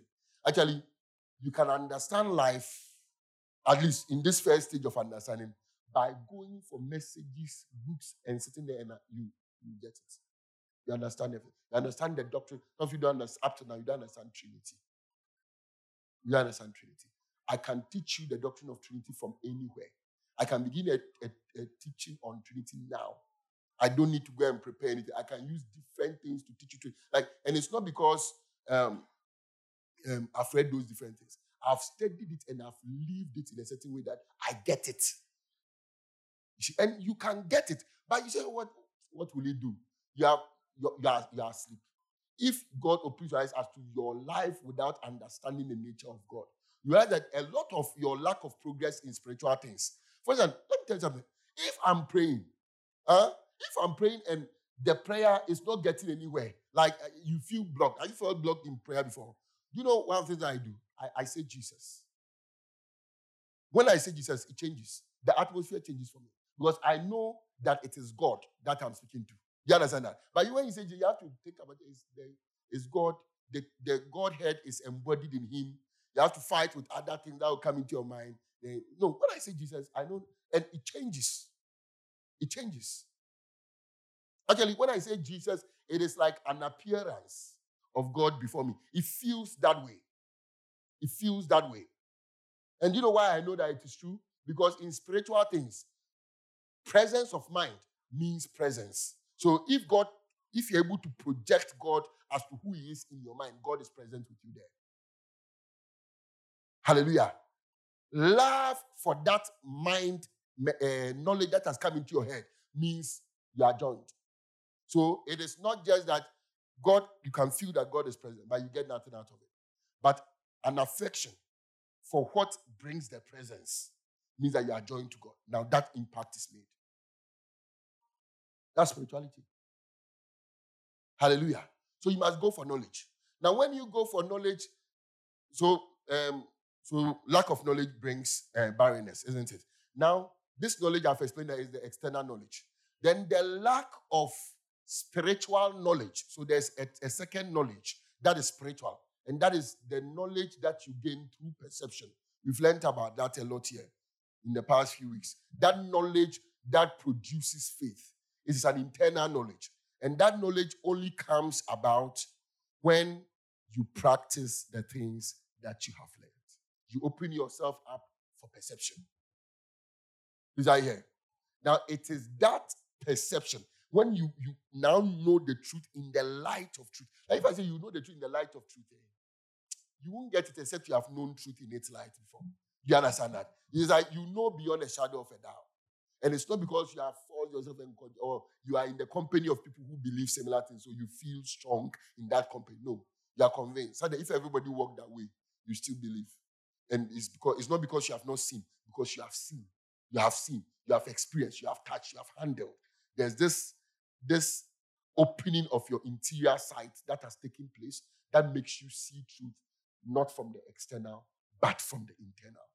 That place that you come to is what we call conviction. And when you stand in that place, you have become one that is ready to bear fruit. In other words, you have become a new creation. Hallelujah. Then now, you can produce. Because if God is going to produce, you need desire. And in this process, your desire is actually made purer. Let me put it that way. Because the desire that moves you to go searching is not enough. That desire must be purged. And in the obedience to the information that you learn, that desire is purged. If that desire were okay, you wouldn't face the struggle in trying to become what you need to become, even when you have gained truth. But when the purging is done, now in producing the kind of fruits that God wants you to produce, there is no more struggle because you have become another man. Hallelujah. Please, are you here? You have become another man. In 2 Kings chapter 2, verse 17. 2 Kings chapter 2, verse 17. And when they urged him, this is the people talking to Elisha. And when they urged him till he was ashamed, he said, now they were looking for Elijah, okay? He said, send. So they should send men to look for Elijah. They sent for 50 men, and they sought 3 days, but found him not. They couldn't find Elijah. This is the time that Elijah left. You understand that? Okay. And when they came again to him, for he tarried at Jericho. Now keep Jericho in your mind. So Elisha was now at Jericho. He said unto them, did I not say unto you, go not? Verse 19. And the men of the city, that's the city of Jericho, said unto Elisha, behold, I pray thee, the situation of this city is pleasant, as my Lord seeth, but the water is not, and the ground is barren. Hallelujah. So in terms of its destiny, it's supposed to be a good city. Hallelujah. It's supposed to produce something. Now we know that Jericho is a state that we come into after we have applied the truth. We've learned this here before. That's the state where truth has become good, or truth has produced results. And we see it in what Jesus talked about, that a man left Jerusalem unto Jericho. And when he was going, he was attacked by thieves. And Jerusalem is the Lord as to the truth, or anyone who gains knowledge of the truth gains it in Jerusalem. Hallelujah. That's why the temple was there. That's why they were teaching in Jerusalem. Now, the transition from Jerusalem to Jericho has to do with one that has gained knowledge, but want to be fruitful in that knowledge. So makes the journey with that knowledge. Please are here. But the journey is a perilous journey. So in this case, the one that was going from Jerusalem to Jericho was attacked by robbers. The thief came to steal, to kill, and to destroy. You understand that? So now the Samaritan or the man from Samaria came in to help this person and then nursed him up so that he can continue with his journey. Please are you here? So with that, it should help you appreciate Jericho. Jesus doesn't just tell stories. If a man was moving from Jerusalem to Jericho, then Jerusalem means something and Jericho means something. And to move from Jerusalem to Jericho means something. Amen. Now, that's what I'm trying to bring to your attention here. So, Elisha told them that they should bring him a new cruse and put salt therein. And they brought it to him. Verse 21. And he went forth unto the spring of the waters. That's the source of the fountain. Please are you here? And cast the salt in there and said, thus saith the Lord, I have healed these waters, and there shall not be from thence any more death or barren land. Let's go. So the waters were healed unto this day, according to the speaking or the saying of Elisha, which he spake. Now, if you look at this, you feel like Elisha was powerful. Are you here? But there's something that is being taught us from the spiritual understanding, and that's what I've explained to us. Now, the city of Jericho had to do with fruitfulness or fruit bearing, what we become when we apply ourselves to the word. Are you here? But in this case, there was a problem. The water in that city was poisoned. And because the water was poisoned, the city was barren. Please, are you here? Now, the poisoned water is what we are trying to look at. The poisoned water has to do with a false understanding or the lack of understanding. And in this case, in the first instance, it will be the lack of understanding of truth in the external. So you don't have the right understanding. If you don't have the right understanding, it means that falsehood is able to thrive in your mind. Are you here? You see, to not know is not just a passive state. I just don't know. It means that you are in a state where you believe what is false also. If you don't have truth, it is what is false that is in your mind. If you don't have truth, you don't just become someone who doesn't have truth. It means you have what is false. Please, are you here? So the waters that were poisoned has to do with falsehoods that a man has as a result of the lack of the knowledge of the truth. Please, are you here? And that allows for barrenness to happen. So I've already explained to you that the causes of barrenness has to do with the lack of knowledge. Hallelujah. And now we also learn that lack of knowledge, before that is the lack of desire. Please, are you here? And here, that is the beginning of the fountain. So the lack of knowledge, the lack of right knowledge, that will produce the fruit or bring the person to the state of fruit bearing. That lack of right knowledge is hinged on something. And that thing is from the source of the fountain. And that has to do with desire. And that's the reason why we know in the scriptures when Jesus said, have salt in yourself. Ye are the salt of the earth. We know that salt is not just for taste. Are you here? Salt speaks of affection for truth. Listen, salt speaks of affection for truth. That's why Jesus said, have salt in yourself. It's not like take salt and put it in your belly. It means that without the affection for truth, truth is not profitable. Please, are you here? So you may have the knowledge of truth, but without the desire for that which the truth will do, that truth will yield no results. Amen. And so that is why Elisha took the salt and put it at the beginning of the fountain. So that becomes the source of the river or the source of the water of the city. And he put salt there. Please, are you here? So it is not just the knowledge of truth, but an affection that goes with that knowledge. And that affection becomes the desire that is now purged. Please, are you here? So when that salt went in, the Bible says that the water became clean. The poison was dissolved. And from that day, the city was no more barren. The land was no more barren. And this is what the scripture teaches us. If there is barrenness, if there's poisonous water, then there is the lack of affection, true, genuine affection for that which the Lord wants. The will is problematic. The will of man is problematic. And that is the reason why there is barrenness. If there is barrenness, it means that the understanding is poisoned. If the will is problematic, if the will of man is seeking after such other things, then that man will not yield to truth. And even if he receives truth because of the fact that his will or his affection is set on other things, that man falsifies the truth that he hears. So if the will is not correct, then the understanding will not be correct. The water will be poisoned. Hallelujah. The water will be poisoned. And if the water is poisoned, then there will be barrenness. What does the Lord do? He stirs in us a desire. Now that desire sets us on a journey to seek for understanding. How we may come out of that state. How we may become what it is that God is trying to make us. And we gather truth. When we gather the truth through struggle, which is the travail, we apply the truth to ourselves and we come to a new place. That new place is the new heart that is obtained. And that is what the salt goes to do. It gives a new heart. That new heart produces a new understanding. And that is the interior understanding that I was explaining to us. With this interior understanding, we have become people who produce fruit. We have become, in quotes, reborn. Without that, the water is poisoned.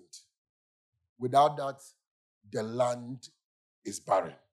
And no matter what we do, fruit will not come out.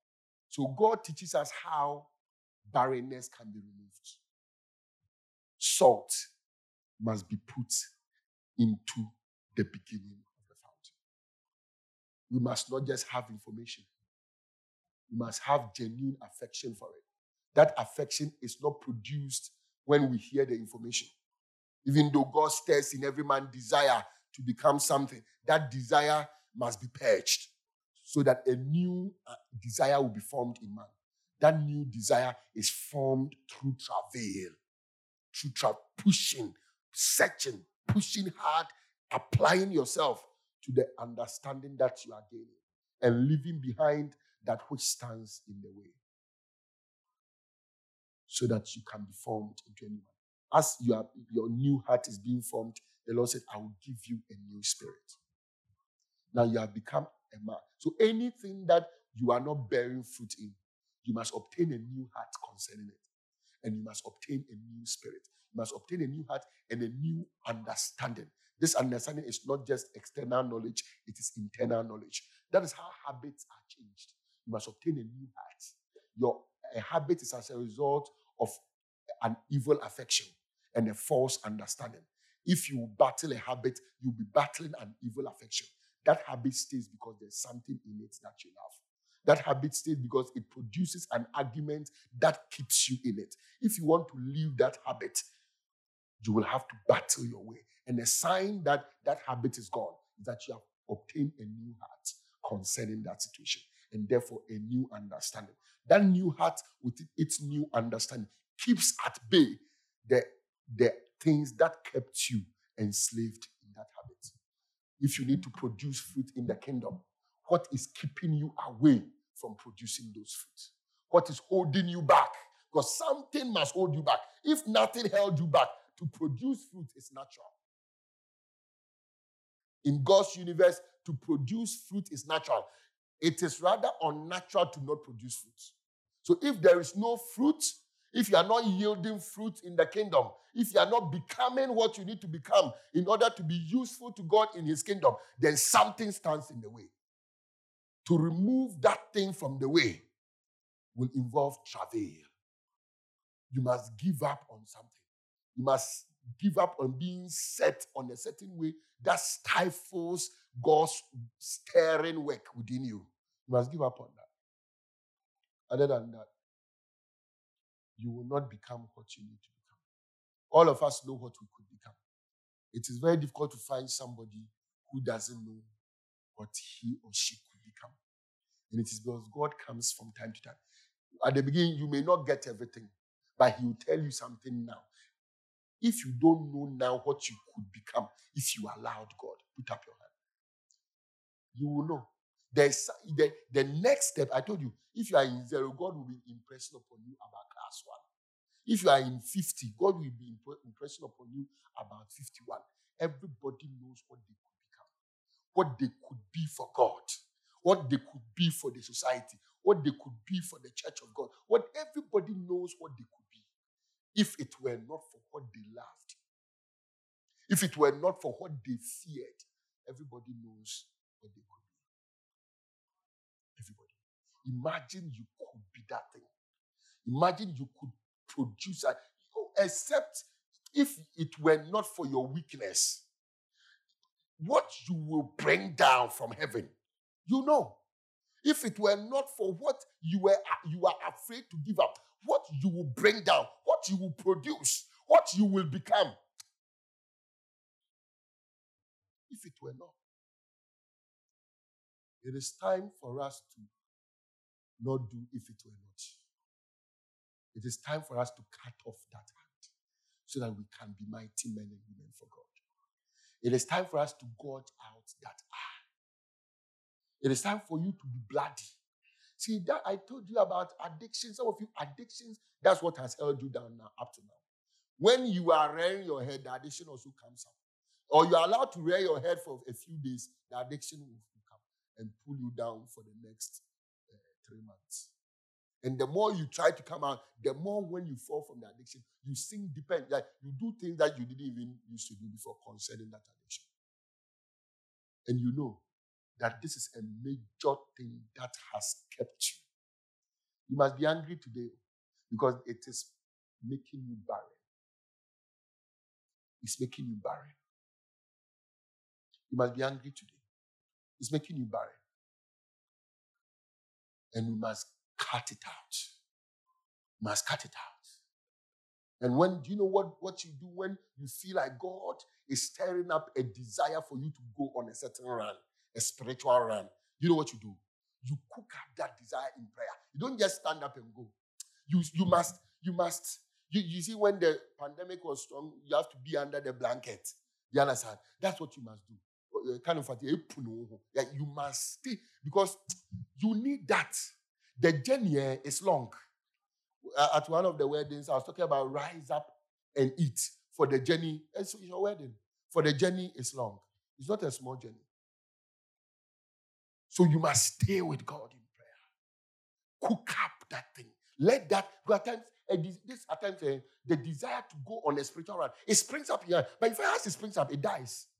Like it goes down. Like you feel like you want to, if you want to hold it. Do you have that feeling? You want to hold it so it will persist. You feel like it should persist, but it comes like, then it goes, then it goes, then it goes. You have to sustain it. And normally there's something with you that is preventing it. And you can begin that journey in prayer. It's like somebody who is in a coma. It's like the heart beats. You see, when you are driven, your heart doesn't beat slowly. It beats pam, pam, pam, pam, pam. And that one is what you need to pass through. It's like where we are now, our gate that we open. Our big gate. If a car is coming, that gate. If they say, where's Elder Peter? They are teaching how you should open and close the gate. If you open it like this, you get stuck. You get stuck, it's true. And when you get stuck, no matter from the place that you are stuck, no matter how you master strength. As we were there for about a week, I realized that my whole body was paining me. And I didn't understand. Then I realized it was the gate. And before, when you push it, it comes off. So it's like you're afraid that it will come, so you want to be steady. And then you get stuck. Then you have to master strength. Then Peter was telling me that yesterday, 3 people had to push that gate open. So I was teaching him. When you start that gate, you know how you open it. Then to the end. If you give room for small lack of desire, do you understand? You push it. And when you are closing, because you can close and it will be left with this. And it can't close. You'll be standing there doing it, it will not be going. So normally you push it back a little. Then that's how it is. You have to, because the journey is long. And what will try to stop you? You know how the things that stop you, they stop you. It's a bloody thing. You know how it passes corners, and it brings up argument. Look, you have to come to the place where, I remember those days when Gamsu was separating from Nubishi, PMSU split on campus. And we're Gamsu executives there. They say, oh, we'll go here, go and see this opening. Then they say, no, why are you splitting? Then we explain. Then they say, no, your explanation is not enough. It's not enough. Then it was becoming a long thing. So I remember one of the meetings, we went to see Pro VC. At that time, it was Professor Adakwa who was Pro VC. So we're sitting in a meeting with him at the university administration. And we were young then, so people were leading us, so we were just, but one thing I learned from that day, no matter what the man said, the message was that, no, we are splitting. That's the message. So, you see, it's not like we are explaining. So you debunk the explanations. We are done with explaining now. Like whatever we explain, you say, but we don't get what you are also explaining. So in order to make matters short, if you say, why have you tried this? No, we are splitting. Why not look at it? No, we are splitting. No. So eventually it became like they said they are splitting. That's the end. That's how you must become to what holds you back. Kill me now. Kill me now. KMN. Kill me now. Just kill me now. Because this is it. I'm not touching this thing. Hallelujah. I'm not touching this thing. Some of you are negotiating in the things. Yeah, so in the negotiation, they will up the offer. And then you just, you must just kill me now. Okay, just kill me now. We are splitting. And say, I'm splitting from you this addiction. I'm splitting from you this trouble, this thing that my heart is after that has become my primary concern. I'm splitting. We are divorcing now. I've seen divorce too. And that was the thing. Have you seen somebody who is set on divorcing before? You debunk all their reasons. And they say they are still divorcing. I remember one of them, they sent it to court. The judge said no. And the lady said no, she's still divorcing. That means that you really want to divorce. That's how, it's a powerful approach. Hallelujah. It's a powerful approach. Say, no. Okay. I know you say we should go and try again. We should go back to reconsider. You should go back you can stop tomorrow. You can stop next week. You have the life ahead of you to stop. You have just today that you need it to survive. Hallelujah. It's too much pressure. It's too much. Something today you are stopping. Must it be this difficult? Must it be? Oh, we are stopping. Hallelujah. And it's today. Please understand. It's today, not tomorrow. We are giving up this thing today. This thing ruling us. We are giving it up today because we must become fruitful. If we send it to tomorrow, you'll be back trying to say that tomorrow too is difficult. And in principle, tomorrow will be more difficult than today. It's a principle. Tomorrow will be more difficult to give up. Tomorrow will be more difficult to give up because you have yielded more territory today. So the territory yielding must stop. You must break free. You must be. Some of you are into serious anger issues. And that is standing on your neck now. Some of you are into serious unforgiveness and you pride yourself in your ability to hold grudges for long and how you don't care about anything. If you are angry with somebody, then you are angry. That's why you can't go anywhere. Your fruit bearing is, and you see, you are so proud of this. It's distorting your vision. But today, you must give up. Say if you give up, you lose strength, then let's lose strength. We don't want that strength. Today, the divorce must happen. That's why I like this. The song says, see our heart and remove anything that is time. Oh. Of coming. That's how it is. There's something that will stand in the way. And there's no one who has successfully followed God and did not leave these things behind. There's no one who has successfully produced fruit. The extent of your fruit is connected to what you left behind. It's connected to your sacrifice. So more fruit, more sacrifice. You lay down your life. You lay down your life. You lay down. You lay it down. You lay it down. You lay it down. They say, seek ye first the kingdom of God. Why can't I do it? You should ask yourself, why? What is it that is holding me back from seeking as my primary? It's because that is what man was made for. To seek the kingdom in terms of the kingdom being in him and he being in operation in the kingdom. The man must seek it first as the primary desire. What is prior? The man must seek it first. Why can't I do it? There's something you are seeking. There's something that is holding you back. Some of you fear. You are threatened at times in your mind. Not that there's like you feel it's like you are talking to yourself in your mind, but you are being threatened and it makes you give up. Some of you want to say, I'm going all out, but even though you fear to say it. Because the enemy, what is holding you is there. And it's like you can't be divorced. It's like somebody who is in a bad relationship, an abusive relationship, but somehow feels that they can't separate from that relationship. But you can. And you must cook that desire. I know that's how I speak to you. Some of you have this burning desire in your heart. It's like today is today. But as it comes, you feel like, Some of you, it's going to become major changes in your life. And that those major changes in themselves are said that it's too much work. So you have built systems around this thing that is holding you back. So that to change from that thing. I've met people like that. Even when it comes to doctrine, I've met people that I'm telling them something they know is true. But if they say it's true, they have to change all the other things they believe. And it's too much. So they stay. And some of you may be like that. Some of you may have to get out of a relationship. So, how can I do it? No, but you can. Some of you may have to just get out of a certain company, group, a certain.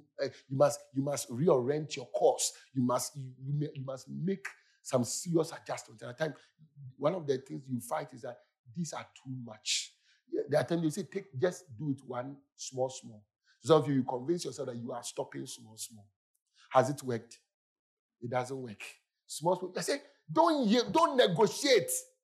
Do you understand that? See, Russia is moving into Ukraine. Whatever we think about it, the man doesn't care. They are entering. What can you do? That's how it must be with your fighting. Don't negotiate. Don't let them give you terms. if you take the terms that the devils give you, and it will be like I said, you are talking to yourself. If you take those terms, you yield territory, they will use it to floor you. If you accept the terms, don't take terms. Don't say I'm stopping. Don't you say I'm changing small. We are changing drastically. And that's the only change there is. Drastic change. We are changing drastically. Today we are making major shifts. Not that we make a small shift so that you can easily override it. No.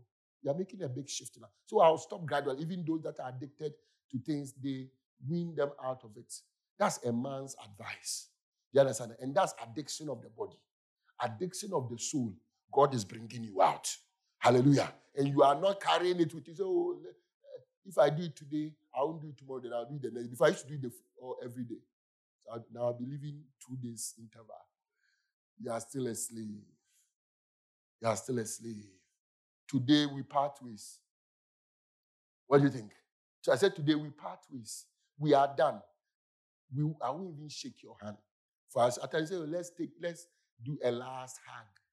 Some of you are trying to stop something, then you begin to contemplate how it was nice before.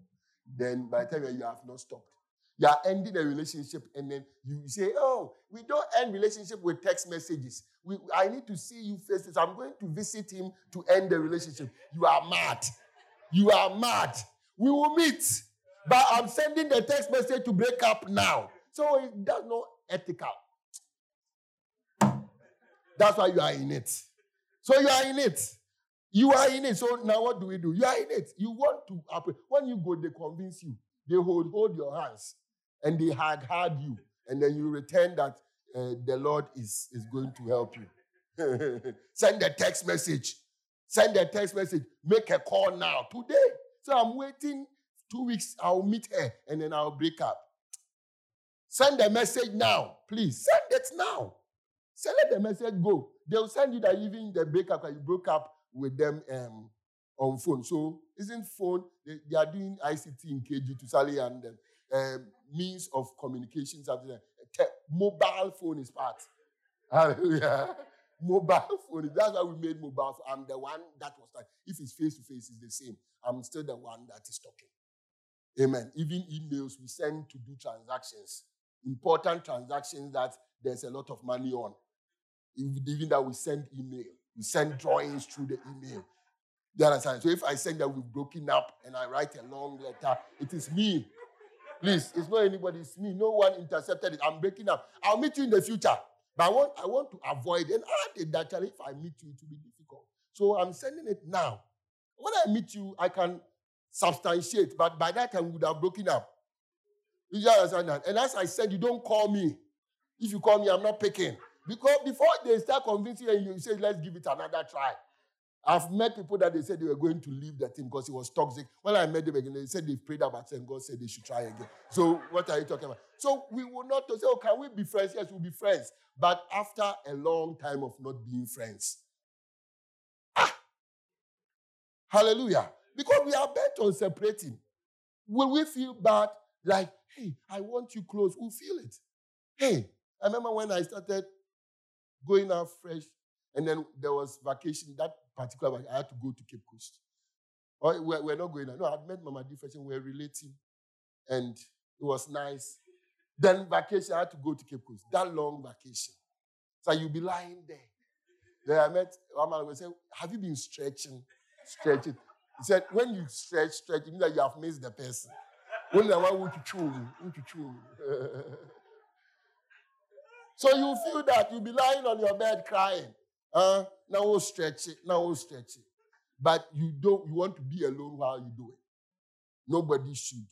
You don't want to talk. They shouldn't call you. I say we shouldn't be friends. We'll be friends. But after 6 months, then we'll be friends. Not now. If we are friends now, how will that be friends? Well, you don't understand the message. So we are living the thing. Walking away. No, it's a text. We use a text message to break up. We use text messages to say, I love you. Why can't we use it to say, I don't love you anymore? Hallelujah. Some of you are outside the country, you meet somebody, and you are trying to woo the person. What will you return in the next 5 years? Will you wait for that time to say, I want to enter a relationship with you? You propose on the phone, through WhatsApp, through Skype. Amen. So we'll end it too before we send a message that please, the relationship can't continue. And don't contact me. But you don't understand. Some of you are trying to break up, but you still want to come out looking good. Have you heard some before? Have you heard some before? You are so because you are bent on looking good, you are still in the relationship. I've not found any reason to break up. No, you don't need one. That one that you have now is one that is not enough for the person. Do you understand that? So what will you do? I'm still breaking up with you. So the person says he won't accept or she won't accept. I say, okay, so continue being in the relationship. Like if I'm breaking up, you say you will accept. You continue. Yes, but I'm not in it. Isn't that it? But some of you are so much. He said you will accept too. She says she will accept too. What's the meaning of this? We left. We left a long time ago. We are going. Oh, you don't understand the message. But some of you are bothered and you are still in it because the person says they will accept. So let the person be in the relationship. But you have moved on. I'm telling you, because you must become something. But you know that this thing is killing you. And it's killing you on the inside. You must leave this habit alone. You must let these things go. You must reorganize your thinking as to what you want to become in life. And the old one must go. The old wife, the old husband must go. No negotiation. Hallelujah. It's a battle. It's a battle. That is an enemy. That's an enemy that has posed as a friend. The last time I explained it to you. That's an enemy that has posed as a friend. It's not your friend. It's not your friend. That's an enemy. Hallelujah. That evil habit is not your friend. It makes you feel comfortable and happy with yourself, but that's not your friend. So we don't negotiate. We leave it now. We leave it now. We let it go. We give up on it. We know that struggle will come, but today we are making the decision. The time for struggle we'll struggle with it and leave it. So not struggle like we'll give in. No, we'll fight and fight and fight and fight and fight.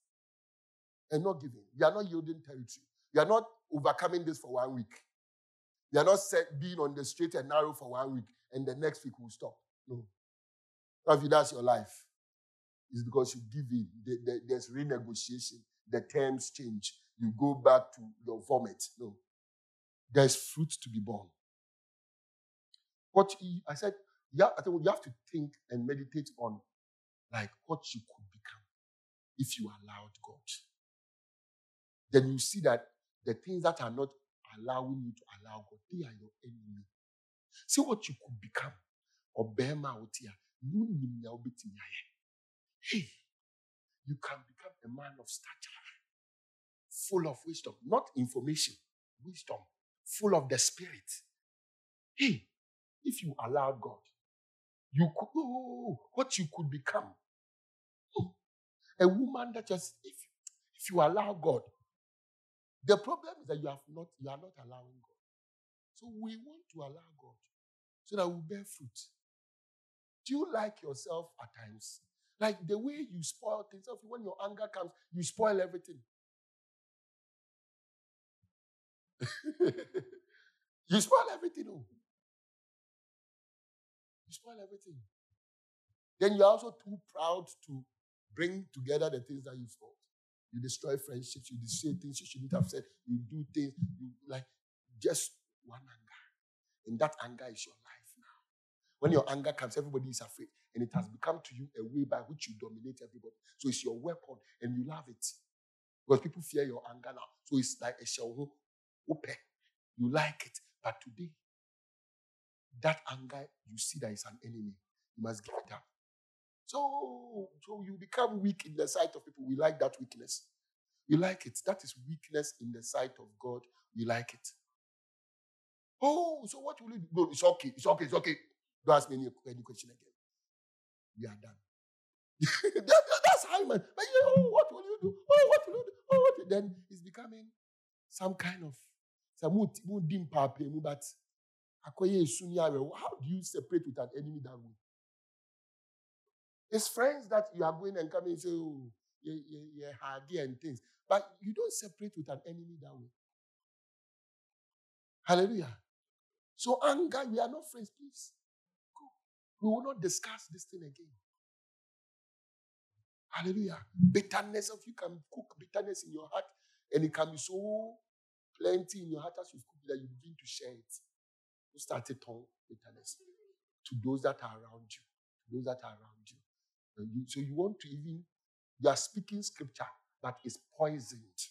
You are trying to speak the word of God to people, but you share certain sentiment, feel it. By the time you catch yourself, you are on a different path, as different from the path that the same word you are speaking should be sending the person. But one can say, bitterness not say no. If you are saying you are bitter against men, you are bitter against women, you use the same word of God when you speak it. By the time you have sold your bitterness to the next person, but you are using the word of God. You have become an agent of hell. You don't understand? But you could speak love. Can you imagine? It's possible you will not poison anybody with bitterness again. You rather poison them with love. That, like, genuinely. Not that certain you even struggle that you won't let your bitterness come through. You won't let your evil come through the thing. You want to do this thing pure. You understand? But and it will poison the waters. It will spoil things. It will appear. So by the time you realize you are talking plenty and you are spreading the thing. You are their proper fruit to be born. It's a serious thing. You always think that, what if you could become what God wants you to become? What if? And you see it. What you could stand there as a woman of God. Wouldn't that be nice? Woman of God. Maybe even this statement, and at times it can be like that. Yeah. You can't even see yourself that way. You feel like you are not worthy. This is your destiny. And you know who makes you feel like you're not worthy? The same friend. Friend in a winning in Jaya, was winning in Jaya. On one will be kind of accuse you, say, oh, cry. When you're correct. As will be, I would give him say, you share amongst Christians. Oh, yeah, they were. Hey, that was so heavy. I remember the first, I was in Africa, I met one Gamsu Papa. The Fro Africa Ho, Koso. Hey, also. And it was so heavy. I'm talking Africa Ho, Kenny. When it was, Africa is mixed now. When it was just ladies. Hey, also. And it was so heavy. Like, it was so heavy. I didn't know what to say. You can, when you talk to you see something, when started to explain here, you look guilty the more. Yeah, so you just stand there. I just kept quiet. So what's so heavy? And meanwhile, he was descending. Hallelujah. But we must cut those things off. I'm telling you, we must cut them off. See, what is present, do you know the interesting thing? What is present with you now that you must cut off? That's not the only thing you cut off. More will come. But if you don't cut this one off, so some of you think that this is your only one, so you have time. No, there's more. Please, you understand, there's more ahead. But this is the first one that is preventing you from beginning your journey. And if you do well with this, the other ones you must cut off, they become easier. It's true. They become easier. I will not accept barrenness. That is my decision. And I pray that it becomes your decision. I will not accept barrenness in whichever area of my life. So if you are barren in relationships, you are barren in the marriage, not about children, but in terms of what you must be. You are barren at your workplace. You are barren in God's church. You are barren, different kinds of barrenness. But I'm not accepting it. For myself, I don't want barrenness. And I pray that it becomes your decision too. I will not accept barrenness. I will not. And the reason is that God did not make me to be barren. There's so much I can be. And I don't have all the time in the world. So now I need to make that decision. I don't have all the time in the world. And I know you also know you don't have all the time in the world. When you were younger, you thought you had 50 years. But now that you have grown older a bit and you've seen how people pass out easily of this world, you know you could pass out. You don't have time. So by faith, we'll stay alive. That faith is produced in the heart of those who discover destiny and walk in it. Adana, what is your reason for wanting to stay alive? You have none. In the sight of God, you have none. If you are not in line with His kingdom. I will not accept barrenness. What do you think? I said, I will not accept barrenness. For my life, I won't accept it. I know what stands in my way presently. I'm not accepting barrenness. Because I can also see the promised land from afar. The hymn writer said, by faith we see the glory to which thou shalt restore us. It is in front. I don't see it all. But I see glimpses. And I know that the Lord can make me into something that no matter how hard I try, I cannot make myself into. And I'm actually being destroyed right now. As I've not stepped into what the Lord is looking for from me. What my life can be is not what it is. I'm not accepting barrenness. It's not going to be a small fight. It's going to be a big fight. But I'm up for it because I'm not accepting barrenness. I'm up for it. It's going to be bloody. It's going to be bloody. Blood all over. It's going to be bloody. But I see a glory. That is after this. It's going to be bloody. I'm going to lose something. But Jesus said that the one that loses his life for my sake will have it. So I'm not accepting barrenness. I know it's going to be a long fight because I've seen such a fight before. Before it floored me, before I gave in, before the circumstances were such that I gave in. But now I will not allow for the circumstances. I'm not going to be lazy. I know laziness is tied to the heart. And if I were not lazy, I know that I could become many things. I'm not going to be lazy again. Laziness is not my friend. No negotiation. I'm not coming out of it gradually. I refuse to be barren. I'm not accepting it. I refuse to be barren. I refuse to be barren. My pride is working against me. If it were not my pride, there were many things that I could do. Many people that I could help. Many situations that I would not be in if it were not my pride. And I've been proud of my pride.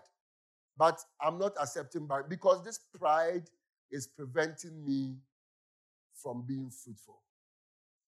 And I refuse to be barren. I refuse to be barren.